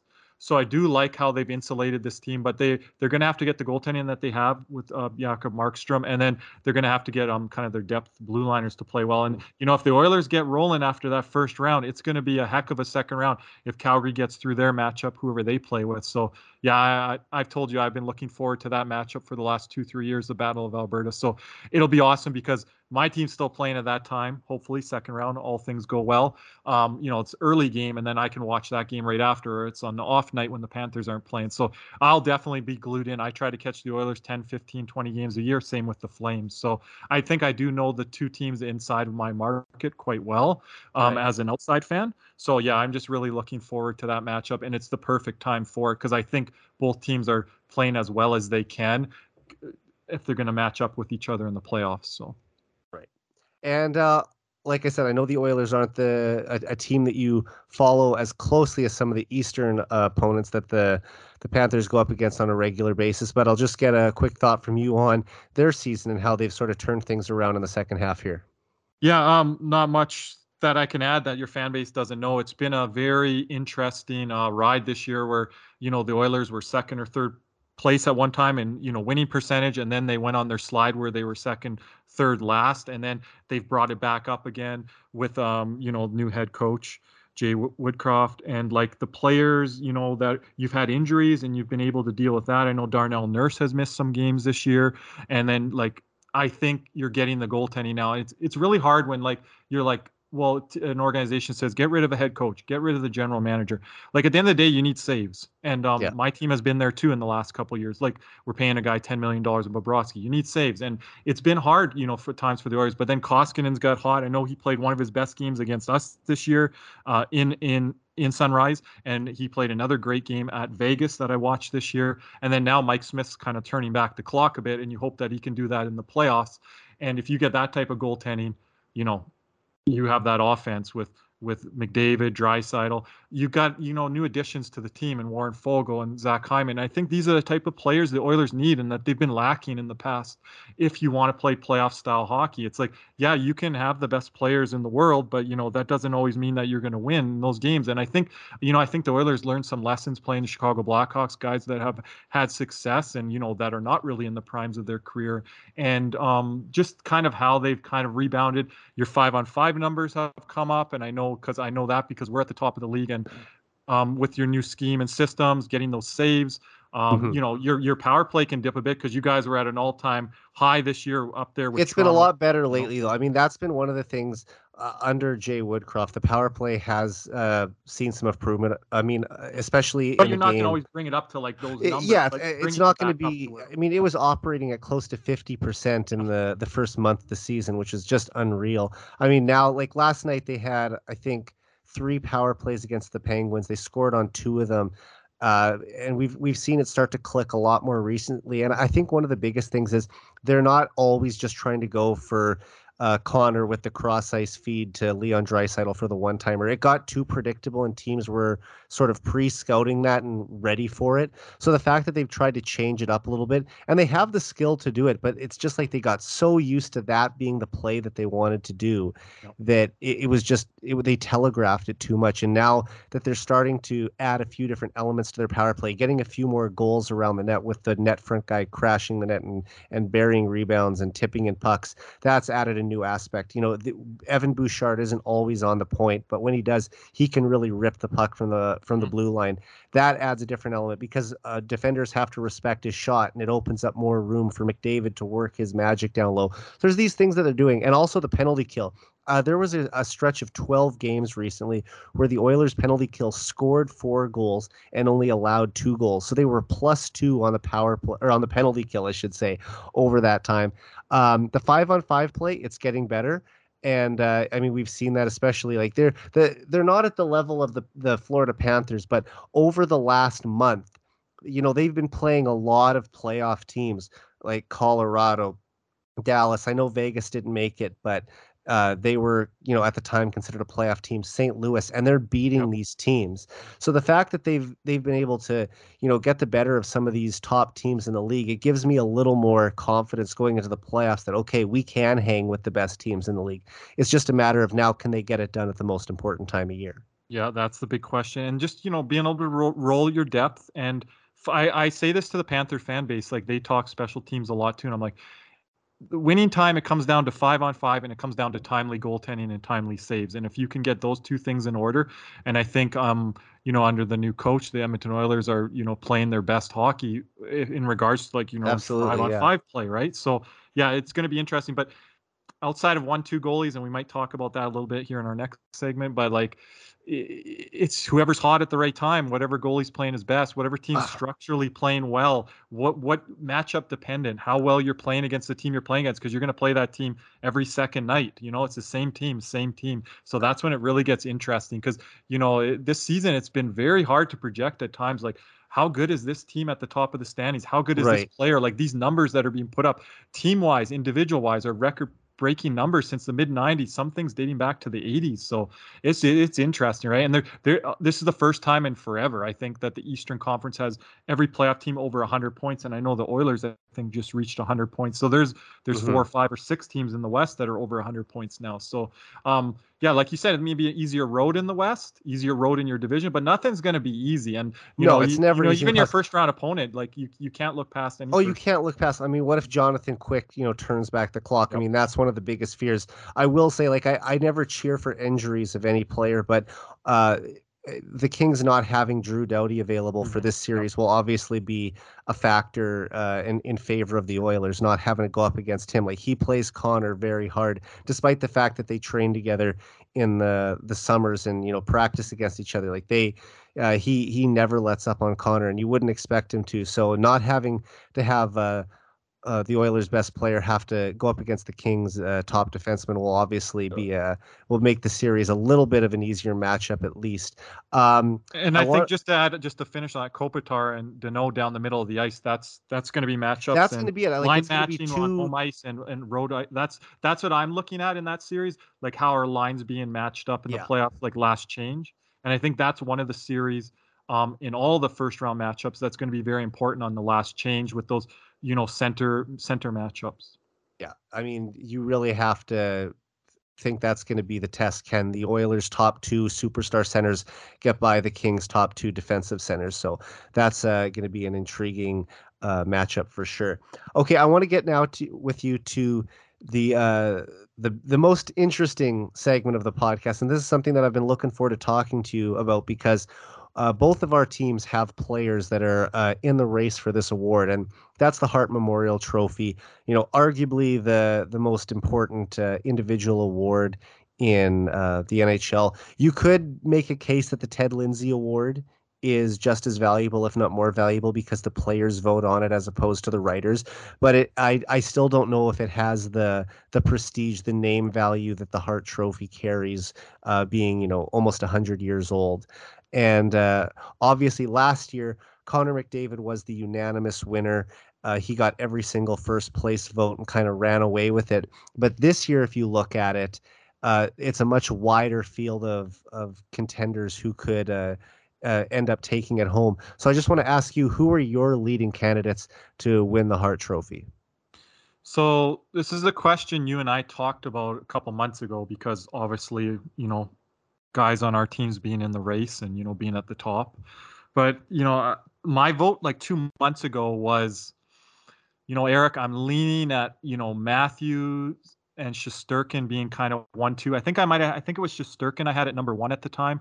I think I had Matthews 2A, Huberdeau was kind of 2B, and then I had like Johnny Gaudreau and McDavid in that 4-5 hole. But since then, Connor McDavid has elevated his individual play. His numbers he's leading the league in points. Also, his team has gone on a tear as well. So I do lean towards team success a little bit when it comes to the Hart Award and like most valuable to your team. So I don't think the Rangers would be where they are without Shesterkin's play. I think at one time I was looking at his numbers yesterday. I think he was below sub 200 and his save percentage was like way up there. And his numbers have dipped a little bit. I know for a while there he hadn't let in 3 or 4 goals in like a 10 or 15 or 20 game stretch. I know he's had a couple off games here recently. So I think his numbers have dipped a little bit. So I dropped him back from where I had him a month and a half, 2 months ago. When you listen to the experts and the people that are putting the votes in, it seems like it's a 2-horse race right now. It's McDavid and Matthews and McDavid. So I think most lists would have to include that. And if I wrote a list tonight, it would have to include those two definitely in the top 3. I think McDavid has elevated himself in the last 2 months from, say, a 3, 4, 5 position to definitely a top 2 position. My guy, it's hard to say, but like I want him to be nominated for the Hart. I would love him to get some second, third place votes, even if he doesn't get first place votes. He is a winger. He is not necessarily, if you look at the team, the best player on our roster. That is Alexander Barkov. But Alexander Barkov has missed games this year. Jonathan Huberdeau plays on the second line. Some of these players that he's competing for this award, he's played 200 less minutes. So people are like, I don't think that they're giving him that credit as a winger. And there's another guy that we'll mention here in a second that's a winger, that he's not getting that credit that, Austin Matthews is for 60 goals. That's a remarkable feat. And Austin Matthews has put more emphasis to a two-way game. His analytics numbers look good. His eye test, stats look good, even though he's missed some games. Everything with McDavid looks great. Eye test, analytics, everything, power play, even strength. So I get that those guys are up there. And, if we're, voting on it today or, at the end of the season, I'm fine with seeing either Matthews or McDavid. I think it's that close that gets the Hart Trophy. But it'll be interesting who will be in that 3 spot. If it's Huberdeau, if it's Shesterkin, and don't forget Roman Josi, who's putting up like historic numbers. I think he's at 92 points right now. And that's like unbelievable for a defenseman. He actually passed Cale Makar, like say 3-4 months ago, who was getting a lot of, heart talk at the time. People forget, like, as you go through a season, which guys are getting talk. And there's been so many guys that have been mentioned this year. It's unbelievable. Johnny Gaudreau in my market, he's a winger like Huberdeau. In the past, I've said Johnny Gaudreau is the engine of his line. It's not Sean Monahan, it's Johnny Gaudreau. And I've said that to people for years, and people are like, well, Sean Monahan's a good player. I'm like, a lot of his plays are set up from Johnny, and it's like in front of the net, finish, tip in front, and then now that's his line mate. He's not even like in the lineup, and he's dealing with injuries and he's dealing with inconsistency. So yeah, Johnny's playing with Matthew Tkachuk, who's a 100-point guy, and Elias Lindholm, who some can argue is one of the most underrated players in the National Hockey League. So that line itself has been good, but Johnny can say, well, I'm top when I know you have some stats in front of you. Top in even strength. I think is it assists or something like that? I think he's leading the league in even strength points. Points. Okay. I think points. he has 85, which is, fantastic. Like, once again, I'm never had to mention him. I had to mention him. No, but honestly, because he's there with my guy and he's there with some of these other guys. Right? I will say though, as much as I don't cheer for any Flames player, you can't ignore the season he's having and the amount of even strength points he's putting up, rivals McDavid's best even strength scoring season. So that's, very impressive to say the least. And I know we're talking about the Hart Trophy, Eric, but what about Leon Draisaitl? Like he plays with Connor McDavid, and the year that he won the Hart, I told you, Eric, and you have this documented. I said, when I think McDavid went down for the last 10 or 12 games of the year, I said, if Draisaitl takes this team by the reins, he gets my Hart vote. And he was my Hart vote that year because I saw what he did without McDavid, and I was like, I was impressed by that. But it's so hard when you play with other guys. It's like Boston with, Pasternak. Yeah, if you're Marchand, even if you're a superstar. Like, if right? you're a Huberdeau, superstar, Barkov can cancel each other out, right? It shouldn't though. Like, great players play with other great players. That it shouldn't take away from your odds to win an award just because you have a line mate that's also very talented. It's like, so by that logic, should we only allow great players who play on weak teams and aren't surrounded by any talent? Are they the only ones that are capable of winning it? I've never got that argument. And if you think about it, like, you named a lot of strong contenders. I mean, Jonathan Huberdeau, your guy, like, look at it. He's the top scorer on the best team in the league.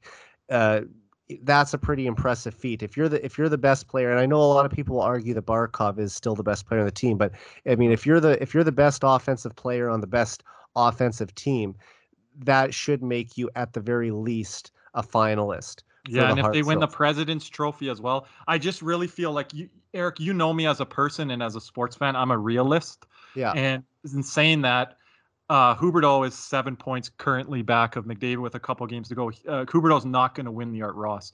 But if Huberdeau did end up winning the Art Ross in the last week of the year, it would increase his chances. It would increase his chances. So I do look at it logistically. And I was talking to the Florida fan base about this. I said, guys, girls, you have to understand, like, the votes are coming from 30-40% of Canadian writers.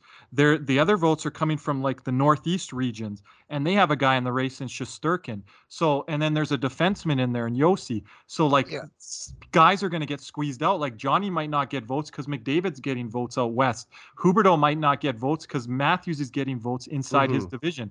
Huberdeau or Yossi might not get votes because Shesterkin's getting votes from the Northeast and from like the New York media and the media as a whole. And New York's a big, massive market. So a lot of these things come into play. The East Coast writers are like, we don't watch the guys out west. We're already in bed. Or, I know Florida's having a great season, but I haven't watched them closely. And you're like, what? Like, they're going for the President's Trophy, but I know that as a realistic Florida Panther fan, that not everyone is watching our team or much later in the season, and then they see Barkov, 1 goal away from 40 goals, and they're like, well, look at what Barkov's doing. Yeah, but he missed time, and Huberdeau's played every game this season. There's probably a lot more of writers watching their own markets now than ever before, because also writers aren't traveling as much because of the pandemic, and True. But they have NHL center. It's way easier. Yeah, but it's way easier to get focused on the guys who you see night after night, as opposed to, like, if you're a Toronto-based writer and Edmonton you only see twice a year, you might not pay attention as much, even though you'd like to think that, what McDavid is doing would catch national attention. I don't know if it reaches everyone. And Huberdeau, even playing in a non-traditional hockey market, probably even makes it harder for him. Like the Panthers literally had to have their best season in franchise history for anyone to even kind of acknowledge them, right? Which I'm Well, sure because they're in a you're they're in a happy is division with the happening. Maple Leafs. They're in the division with Yeah. the Maple Leafs and the back-to-back Stanley Cup champion Tampa Bay Lightning. I want to mention one thing with Huberdeau, the analytics community. I won't mention any prominent names, but guys with blue check marks, women with blue check marks. They're not, Hmm. you know, they're not fan of Huberdeau analytically. So that starts to hurt, when you're on social media. Now, I'm not saying all those voters are going towards that, but they're like, well, he doesn't do things even strength as Goodrow, or he's not analytically as good as Matthews or McDavid. Well, he's not a center iceman. He's playing on the second line. Like we have Yeah. like one of the best first lines in hockey, one of the best second lines in hockey, one of the best third lines in hockey, one of the best fourth lines, right? So, and then when it comes to Johnny Goodrow, he's got a guy that's playing better than him and McDavid. So it's like an East writer or a Toronto writer. If they're not voting 3 Canadian players, they're like, well, one of my votes is going to Matthews, one's going to McDavid, and one's going to pick your poison on the other one. So then he'll get squeezed out of votes. So like I'm not just looking at it from myself as a Panther fan. I'm just looking at like Josi. They're like, well, maybe we'll give him the Norris, and he's not going to get MVP voice. So same thing with Shesterkin. And I'm a heavy proponent that a defenseman or a goalie should be up for those awards. You see Chris Pronger from the past. You see Dominic Hasek. True. So like I'm not saying these guys are Chris Pronger or Dominic Hasek, but the seasons that these players are putting up are career years. Like Matthew Tkachuk and Mitch Marner, these guys are putting up like 100-point seasons or near 100-point season. They're not even getting talked up because there's so many players ahead of them. There's so many guys ahead of them. And the other thing is too, Kirby, like, yes, like those were, excellent seasons for Pronger and Hasek. But I know like, Pronger beat out Yager and Bure, so I remember that season. And there was a couple times where Yager won the scoring title where he didn't end up taking home the Hart because those, like you said, those two guys basically denied him of the opportunity. And I'm not saying that defensemen and goalies shouldn't be able to win the Hart, although they do have their own version of the Hart Trophy, the Norris and the Vezina for best goalie and best defenseman. And if you look on it a bit, we differ on it a bit, right, which is fine. But Kirby, if you look at it over the past 50 years, there's only been 3 goalies and 1 defenseman who have won the Hart Trophy. Since 1972, the only defenseman to win has been Chris Pronger, and the only 3 goalies to win have been Dominic Hasek, who won it twice, and Carey Price and Jose Theodore, who each won it once. So it's extremely rare for those positions to win a Hart Trophy, even if they are having a historically good season like Roman Josi is in Nashville. I mean, he's the first 90-point defenseman since 1993-94. Igor Shesterkin has led the Rangers to a 50-win season, and he's like the most important player on that team, even though they do have guys like Mika Zibanejad, Artemi Panarin. The way that he's playing outstanding goaltending, they were supposed to be like a wild card team. Yeah, and he's been like he's made their rebuild much shorter than they anticipated, and has got this team to the point where if they went on a Stanley Cup run, it wouldn't even surprise a lot of people because goaltending is so important. I'd be scared to play them in the third round because he's playing well if they get to the third round, and that's who we're matched up with. I'm like, that's a good matchup. For us, because we score a lot, and if he can neutralize our scoring, and then they neutralize our rush chances, like again, but it's not a award in the playoffs. Right. But if you're looking at those things, like how Eric, I'm going to pose that question to you. How close do you think Josi and Shesterkin are to be in the top 3? Because I think they're right there, or they are there. I think Josi has a better chance to get in the Shesterkin. But realistically, I like every writer in the Professional Writers Association, I believe, selects their top 5, and there's a point system for every first place vote, second place vote, third place, and so forth. But when it comes down to the final 3 that they announce, I don't think that either 2 of them are going to be a finalist.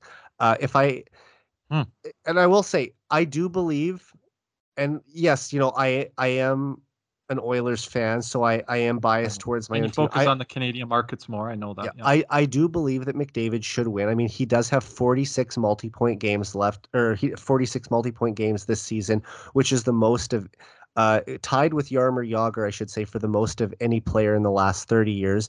But also, he has 2 games left. I mean, what if he gets 2 points or more each against the Canucks and Sharks? Those are 2 pretty weak teams. Now we're talking about 48 out of 82 games, he had at least 2 points. I mean, that's remarkable consistency. He's got 43 points in his last 23 games to take a 7-point lead in the scoring race. Just he's having a career year. To me, it would seem unfathomable that a guy who is going to finish with likely over 125 points wouldn't win the Hart Trophy, because 9 times out of 10, a season like that would be a lock for it. And maybe this is that 1 out of 10 seasons where it doesn't happen. The other thing is Auston Matthews. He's got 60 goals this year. He's the first player to do that in 10 years. Now, when Steven Stamkos scored 60 goals in 2011, 2012, he didn't win the Hart Trophy, but I don't think the Lightning made the playoffs that year. So that obviously had a factor in it.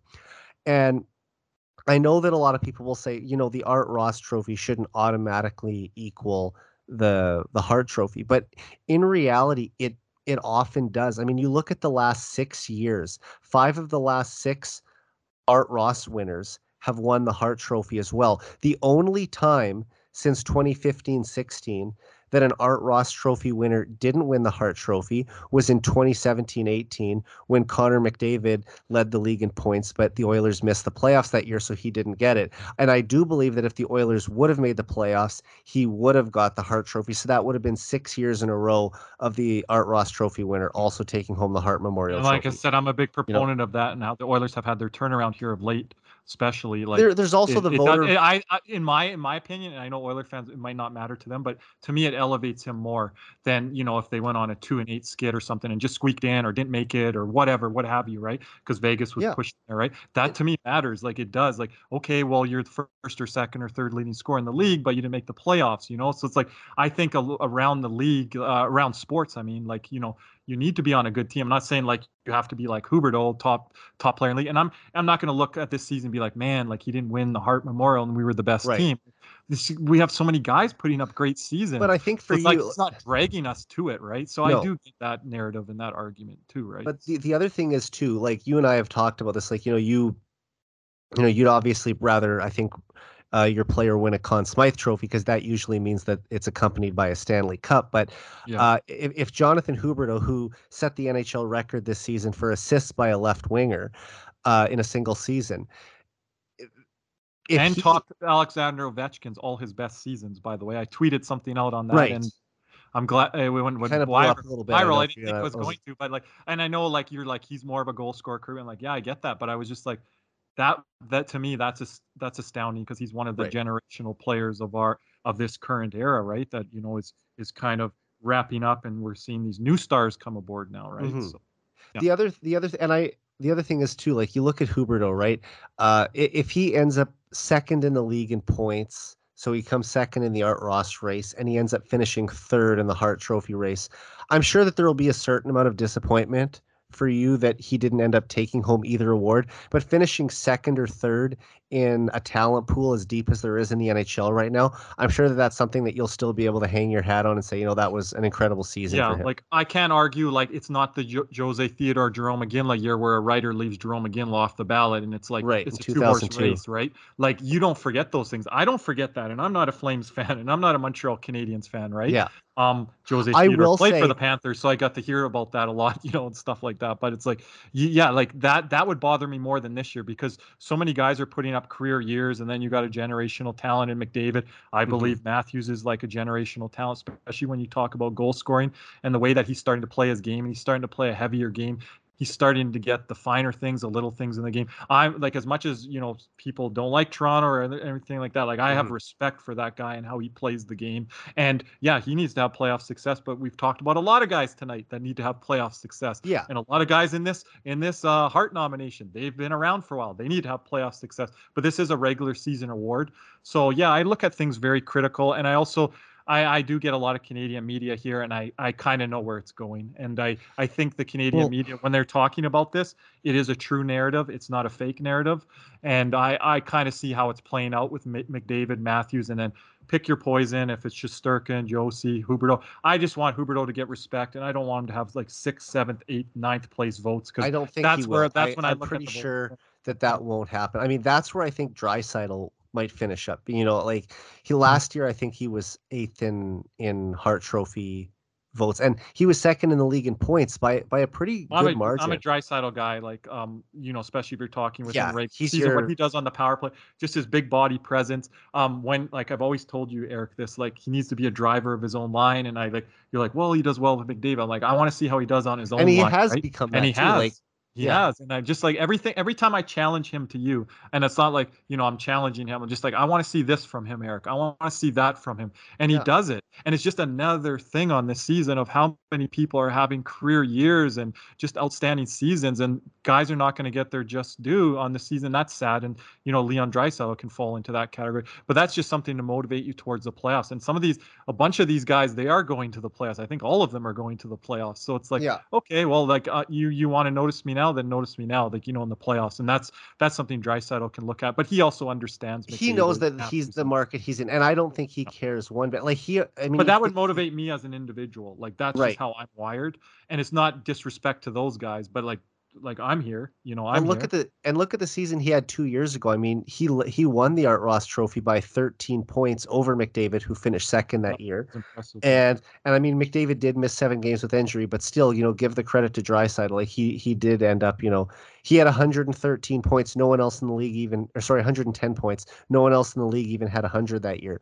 So he definitely deserves all the credit for that. And he did win a Hart Trophy. He did win a Ted Lindsay Award. And he did win an Art Ross Trophy. So he'll always have those things on his resume. And there aren't a lot of Europeans who have all those things. So he's like in a very exclusive group, especially if you want to even talk about from Germany. Now that's even more exclusive group. Like he's the only one, and already the best player that Germany's ever produced. But I do want to say, like, I as much as I want McDavid to win, and as much as I think he should win the Hart Trophy this year for his outstanding season because he generates more offense than anyone else, I have a feeling that Austin Matthews is going to get it for a couple of reasons. He, like you said, he does play in Toronto. There are going to be writers who are going to be desperate to try and get a Leafs player that award, an award they've And he never finished won. second last year, I believe. Yeah.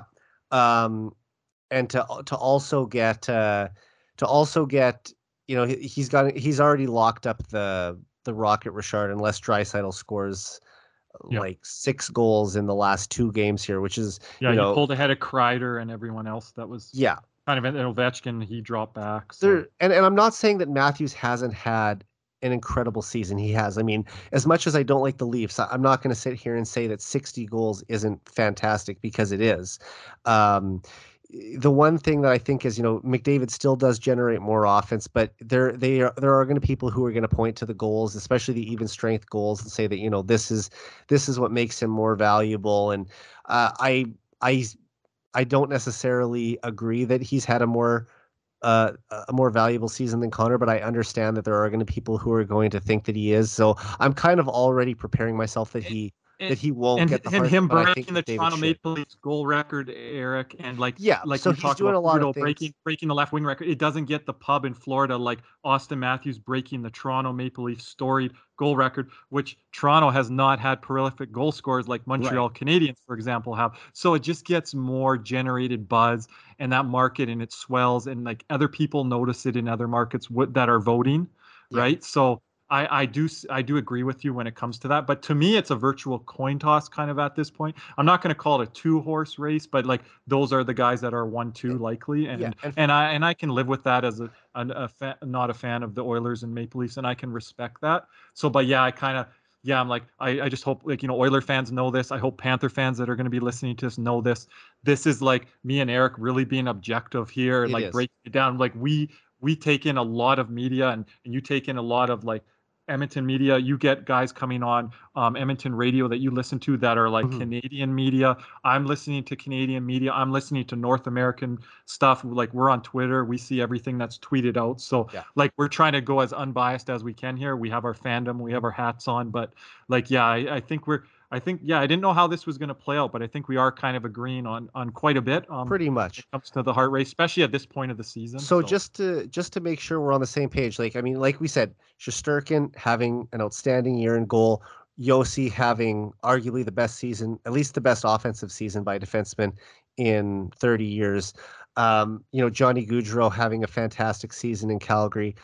You just go down the list. There's so many guys. I mean, this year, when was the last time that there were this many 100-point scorers in a season? I think it was 2005, 2006, the first year after the lockout, when there was a record number of power plays, and we've just seen that number that's decrease. phenomenal, It's just decreased and decreased over the last 15 years, and I wish it would get back to that point where teams were getting 5-6 power play opportunities a night each, but it might never get quite to that height again. But I just, before we wrap up, the last thing I want to ask you is, so who are your finalists? Who do you think the 1, 2, 3 will be when it's all said and done?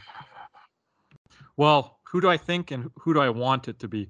Okay, Who do I let's do want both. it to be? I Let's do both. I think it's I'll do it quick. Like who I want it to be, McDavid. McDavid, Matthews, interchangeable there, and then Huberdeau.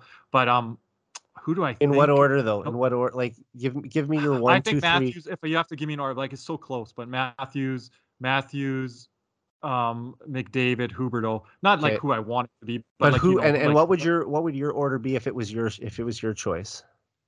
Yeah, that's what I'm saying. If it was my choice, it would be Matthews, probably McDavid, Huberdeau. What do I think it will be? I think it will be Matthews 1, but it could be McDavid. McDavid 2. And I just still feel like I told you where I had Shesterkin 2 months ago. You think you want to have Shesterkin in that third spot? He could be there. I don't know if like Josi and Shesterkin votes will cannibalize each other, but then I don't know if Gaudreau and Huberdeau can elevate into that slot, right? So it's so close. Like Huberdeau's right on the precipice of being like 3, 4, and it's got to be someone else. But who is it going to be? I would lean Shesterkin over Josi and Gaudreau, but I'm fine with it being Josi or Gaudreau as well. Like that's how close. Like it's so close. 1, 2, and then 2, 3, and then like who is 4, 5, and 6, and then you got Draisaitl, like you mentioned, 6, 7, 8. It's just so like difficult. Only Kadri and Ovechkin dropped off from kind of the first half of the year, Eric, and maybe Makar ever so slightly because of what Yossi's doing. So no one really dropped out of the race. So it's just it's so compelling. So that's what I would say. But that could change in 48 hours or exactly. Like we don't know. There's a couple games to go, and I think like both of our teams have 2 games left, right? I already said who the Oilers play, and the Panthers I think play the Sens and the Red Wings. Sens, and then I think we wrap up with Montreal. I'm not even paying that close attention because we're already wrapped up in the spot. But 2 games in Eastern Canada. Because Huberdeau is 7 points behind McDavid, and he would have to beat him outright. They couldn't tie, because if they tied, McDavid would win the Art Ross on the tiebreaker. The first tiebreaker is goals.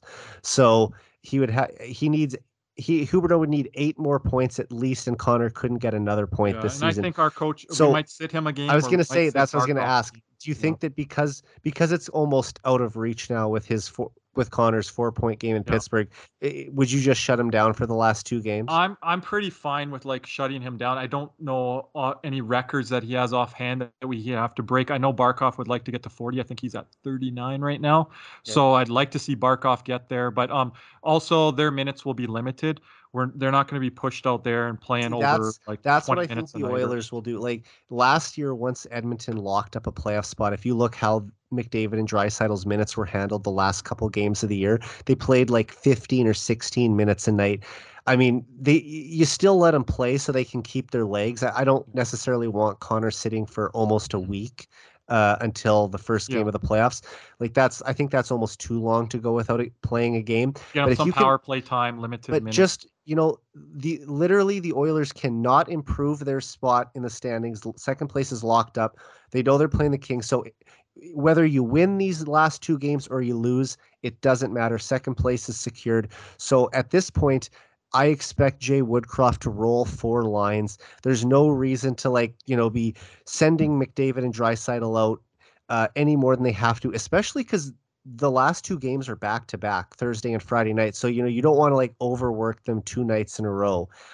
So I would expect that you're going to see both of those guys just play, a relatively low amount of minutes compared to what they normally play. And you might even see the second power play unit, which doesn't get a lot of time. You might see it start to get almost half the opportunities, just because you can kind of take the foot off the pedal a little bit. Yeah, all teams across the board. The only thing, and I'll tell you this, Kirby, for a while it didn't look like Connor was going to quite get there.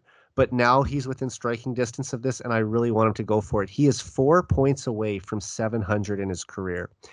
And with 2 non-playoff teams ahead of him on the schedule. If he can pick up 2 points in each game, that gets you to 700 right there. And if he didn't do it, it would be done basically in the first or second game next season. But one of the biggest reasons why I want him to get this milestone this season is because that will make it 700 points in 7 years. And that's with time missed due to a pandemic, time missed True. due to a major injury. And like he missed half a season in his rookie year due to a broken collarbone. He missed 7 games due to an injury in 2019-20, plus about 15 more because of the pandemic. So I think that's just a nice number to say that, he's averaging 100 points a season through his first 7 years. And that's like Mario Lemieux, Wayne Gretzky type accomplishment. So I'm hoping he'll get there. So that's something to still play for.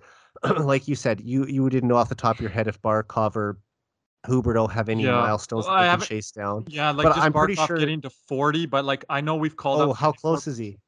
Well, he's one off right now, I believe. So, Oh, so like, you'd want I him could to see at least him in take a the chance lineup at there. that. Yeah. And then if he gets it in the next game, then sits the last game. But you and I, we always talk about, just to kind of be brief on this, we talk Yeah. about rest versus rust. Hmm. And I'm just worried with Barkov. He hasn't been injury prone, but he's caught different, like, high elbows from guys or hits where he's been day to day, week to week.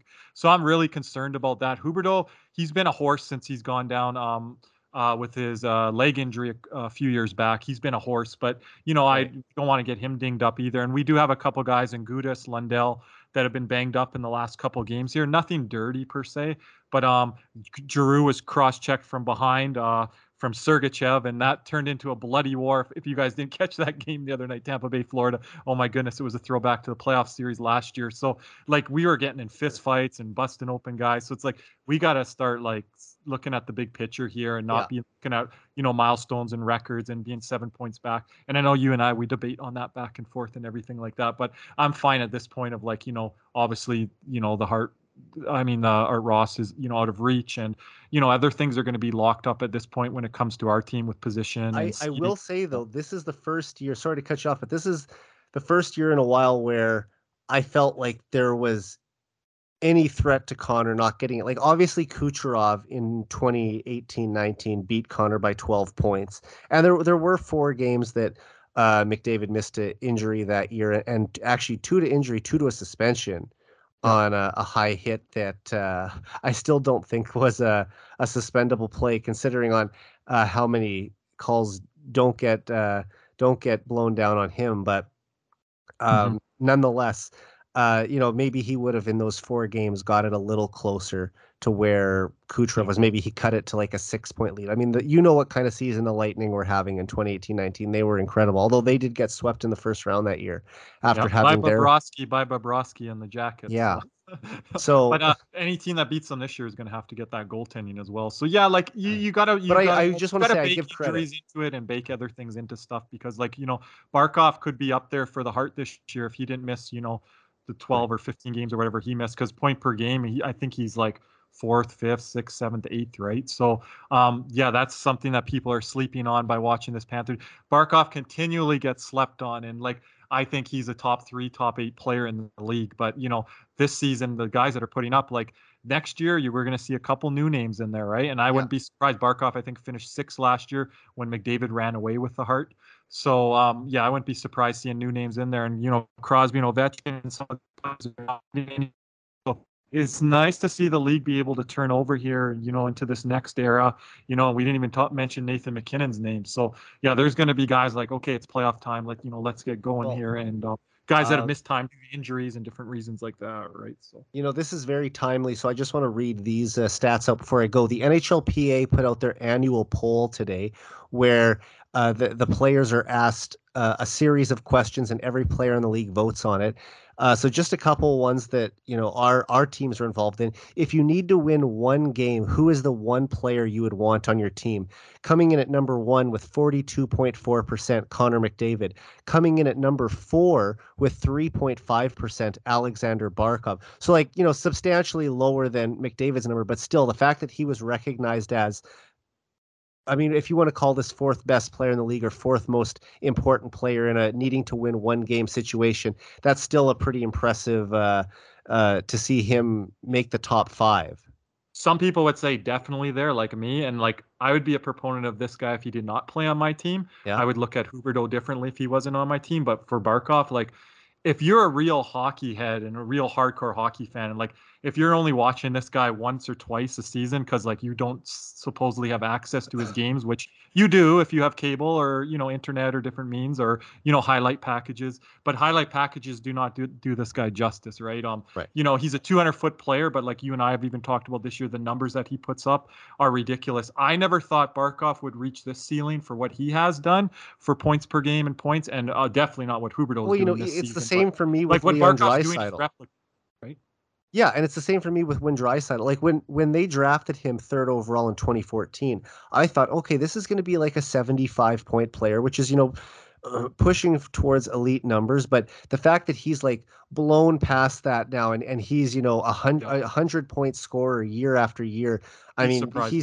he's well exceeded expectations and easily would go first overall in that draft. I know that you're a big fan of Aaron Ekblad, but I think you would still Yeah. agree Draisaitl would go first overall in a redraft. Yeah, if you do like a redraft and you're doing it like 5 years in advance. And I'm not saying that I'd have to look at the other guys that were lower down in the first round, second round. Yeah, Some I of mean, those. David Pasternak would go Yep. higher. Braden Point would go higher. Like, there's Yep. some of these guys, and Points that I'm very high on. I hate the Lightning, but I give all respect to Point, Hedman, and Vasilevsky. So, yeah, I would have Point definitely, high up on my list, in a redraft. So, yeah. and here's another couple. Who is the best stick handler in the league?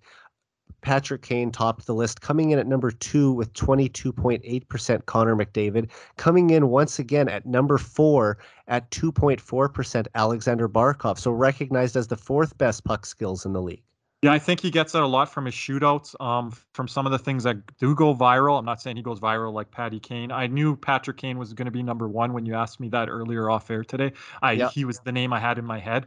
But Huberdeau has puck skills, and like Barkov has things in shootouts and different things that he can maneuver, and he does it in the games as well. Like, yeah, he gets the crowd oohing and on, but I cannot tell you how many times Huberdeau has oohed and awed the crowd this year. Probably like 40, 50, 60 times. He's got a great toe drag, and he'll come through and he used to be a perimeter player when he came in the league, especially his second, third season. He kind of got lost. He's a late bloomer. If you guys go back and look at his numbers, and when Jágr became teammates with Barkov and kind of turned a corner for him. It just turned a corner for him with his off ice workouts. He became more of a beast. I think he's one of the strongest players pound for pound. I would also put Sam Bennett in there, but like how Huberdeau works out, he's just a beast. And like all credit to Jágr, because our fitness level, they have to be off the charts with the guys like Ekblad, Huberdeau, Barkov, Bennett.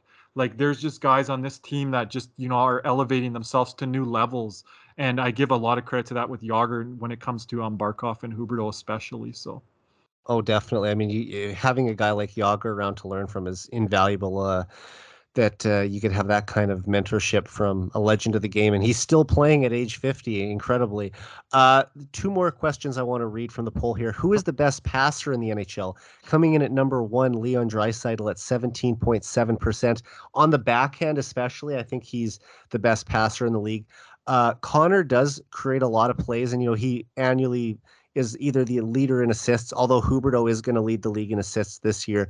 But McDavid, always near the top or at the top. He creates a lot of his plays off the rush, though. He can also, feed tape-to-tape passes through a maze of sticks in the offensive zone. But I think that Draisaitl is viewed as maybe a slightly better passer, especially because of, like I mentioned, those backhand skills. And, that what shocked me not to see McDavid or Huberdeau. He was number 4. Like, I watch the team 10, 20 times a year, but like I know where like Draisaitl posts up on the power play, know how he uses his body, different things like that. But like that one surprised me the most. Yeah, he was 3rd on this list last year, and he leapfrogged into number 1. And then, of course, coming in at number 4, Connor McDavid at 10.6%. I mean, that's a pretty no-brainer. I'd like Huberdeau to be on that list. That's my biggest contention. Okay, like Huberdeau not being recognized for that. You're gonna hear his name one more time here. Who is the NHL's most complete player? Sidney Crosby still getting recognized as the top guy at 29.5%. Coming in at number 2 at 20.5%, Alexander Barkov. And coming in surprisingly a little bit to me at 4th, Connor McDavid at 9.2. Now, McDavid has certainly improved his defensive game this year. I think this is the best two-way season that he's had in the NHL. You can see the way that he is out-muscling guys for pucks and using his strength. I think a lot of people more in the second half, Eric, than the first half of the season, or throughout the year. He's checking guys off the puck, separating them, and just skating it out of the zone. And these are things that you didn't see as often early in his career, where he would actually take it upon himself to physically impose himself, use his speed to get in there and knock the opponent off the puck and take it away from them, as opposed to just trying to make a move to strip it from him. He still can do that all the time, get a quick stick in there, steal it, and go the other way. But using his body more to separate a man from the puck. Have you seen that all season? Like, have you seen it all season? No, I don't know if I'd say from game one. I can't say from game one, but it's especially been noticeable the last few months. Okay. And I mean, I'm seeing it night after night where he's physically engaging more often, and not shying away from going to the corners and trying to be a little bit more of a physical presence. He's never gonna be a huge hitter out there or play that kind of overly physical brand of hockey. And I wouldn't want him to at the risk of getting hurt. But it is good to see that he's a little more engaged in the defensive zone and is improved that aspect of his game, because the other parts of his game are so phenomenal. You could argue that faceoffs and his defensive zone play were maybe the only two areas that he wasn't elite in. Yeah, and that takes guys a few years for sure, and sometimes guys even a little longer. So obviously pretty nice to see two of our guys, I guess three if you include Draisaitl too, to be a highly thought of on all these lists. And there were more questions, but those are just the ones I wanted to highlight because there were specifically Oilers and Panthers players. I think Huberdeau is one of the best passers in the league, and like definitely at the wing. So like I still think like when you look at those polls, that's something that stands out to me as a Panther fan, how underrated he is still around the league. And maybe next year that he'll be higher. Like Carey Price was voted as the one goalie you would want if you needed to win a game. Vasilevsky. I would say like we're talking current. In 2015 for sure it would be Carey Price. But the fact that he still has that reputation around the league as the one goalie, and I mean, Kirby, in fairness, he did lead the Canadians to the Stanley Cup final last year, and that Canadian squad wasn't the most star-studded group. So I think that but I'm saying if Tampa Bay or Florida played them, I don't think it plays out the same way with Toronto, and I stand to my convictions. Right. Even if Carolina and they did lose to Tampa. I mean, they did lose to Vasilevsky and Tampa in the final. Yeah, but I'm saying that first round, I don't know if Carey Price gets out of that first round if he has to play Carolina, Tampa Bay, Florida. If it's the normal division, I'm a strong contention of that to this day, and anyone proving me otherwise. But Weber turned back the clock. Price played unbelievable, especially, to get through that series with Toronto. Right.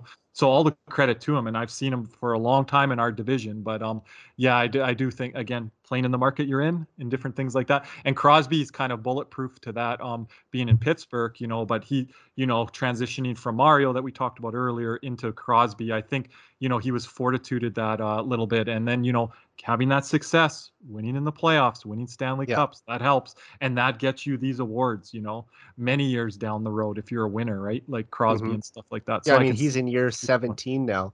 Right. It's hard to believe that Ovechkin and Crosby are wrapping up their 17th season because they were in grade. I was in grade 11 when they broke into the league.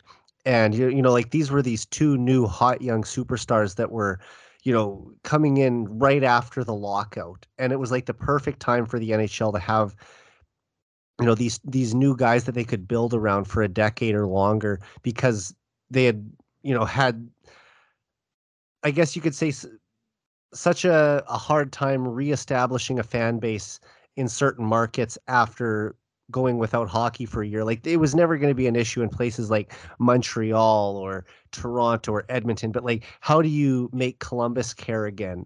How do you make some of these cities that weren't, long-standing hockey cities kind of, get reinvigorated for the NHL. And I think bringing in these guys, especially to teams that were on the rebuild, like Washington, Pittsburgh, and of course they ended up building both those teams up to being Stanley Cup champions. So it was the perfect time to come in. And 17 years later, they're both still very effective, like arguably both still top 10 players in the league.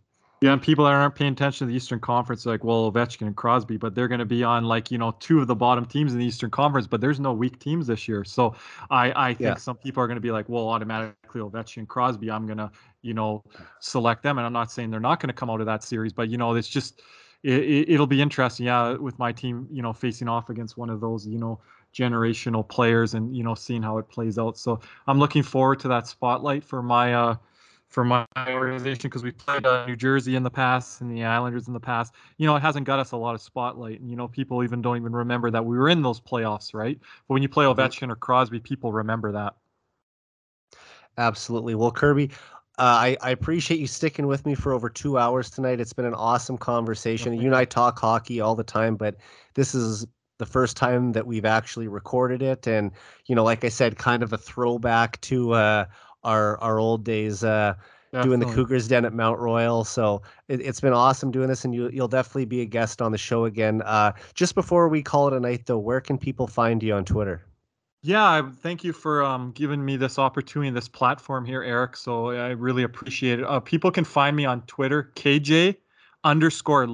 It's spelled LUPS, but it's pronounced Loops. So KJ_Loops. And we have Twitter Spaces going on after most Panther games. So if anyone wants to drop me a follow, we don't just talk about Panthers. We talk about hockey. We have fans from opposing teams come in after Panther games. So if Oiler fans out there, other fans listening to this podcast are watching the Florida series or even the Tampa Bay Toronto series, we're going to be having a close eye on that.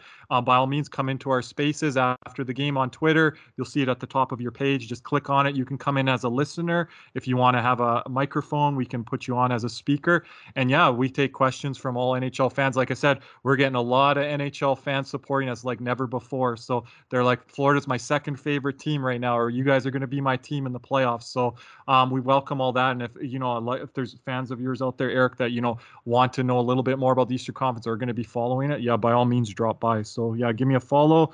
My DMs are always open. Drop me a line, whatever. So awesome. Thanks again, Kirby. Thanks, Eric. All right, so for Kirby Lupul, I'm Eric Friesen. This has been the 99 Forever podcast. We're out.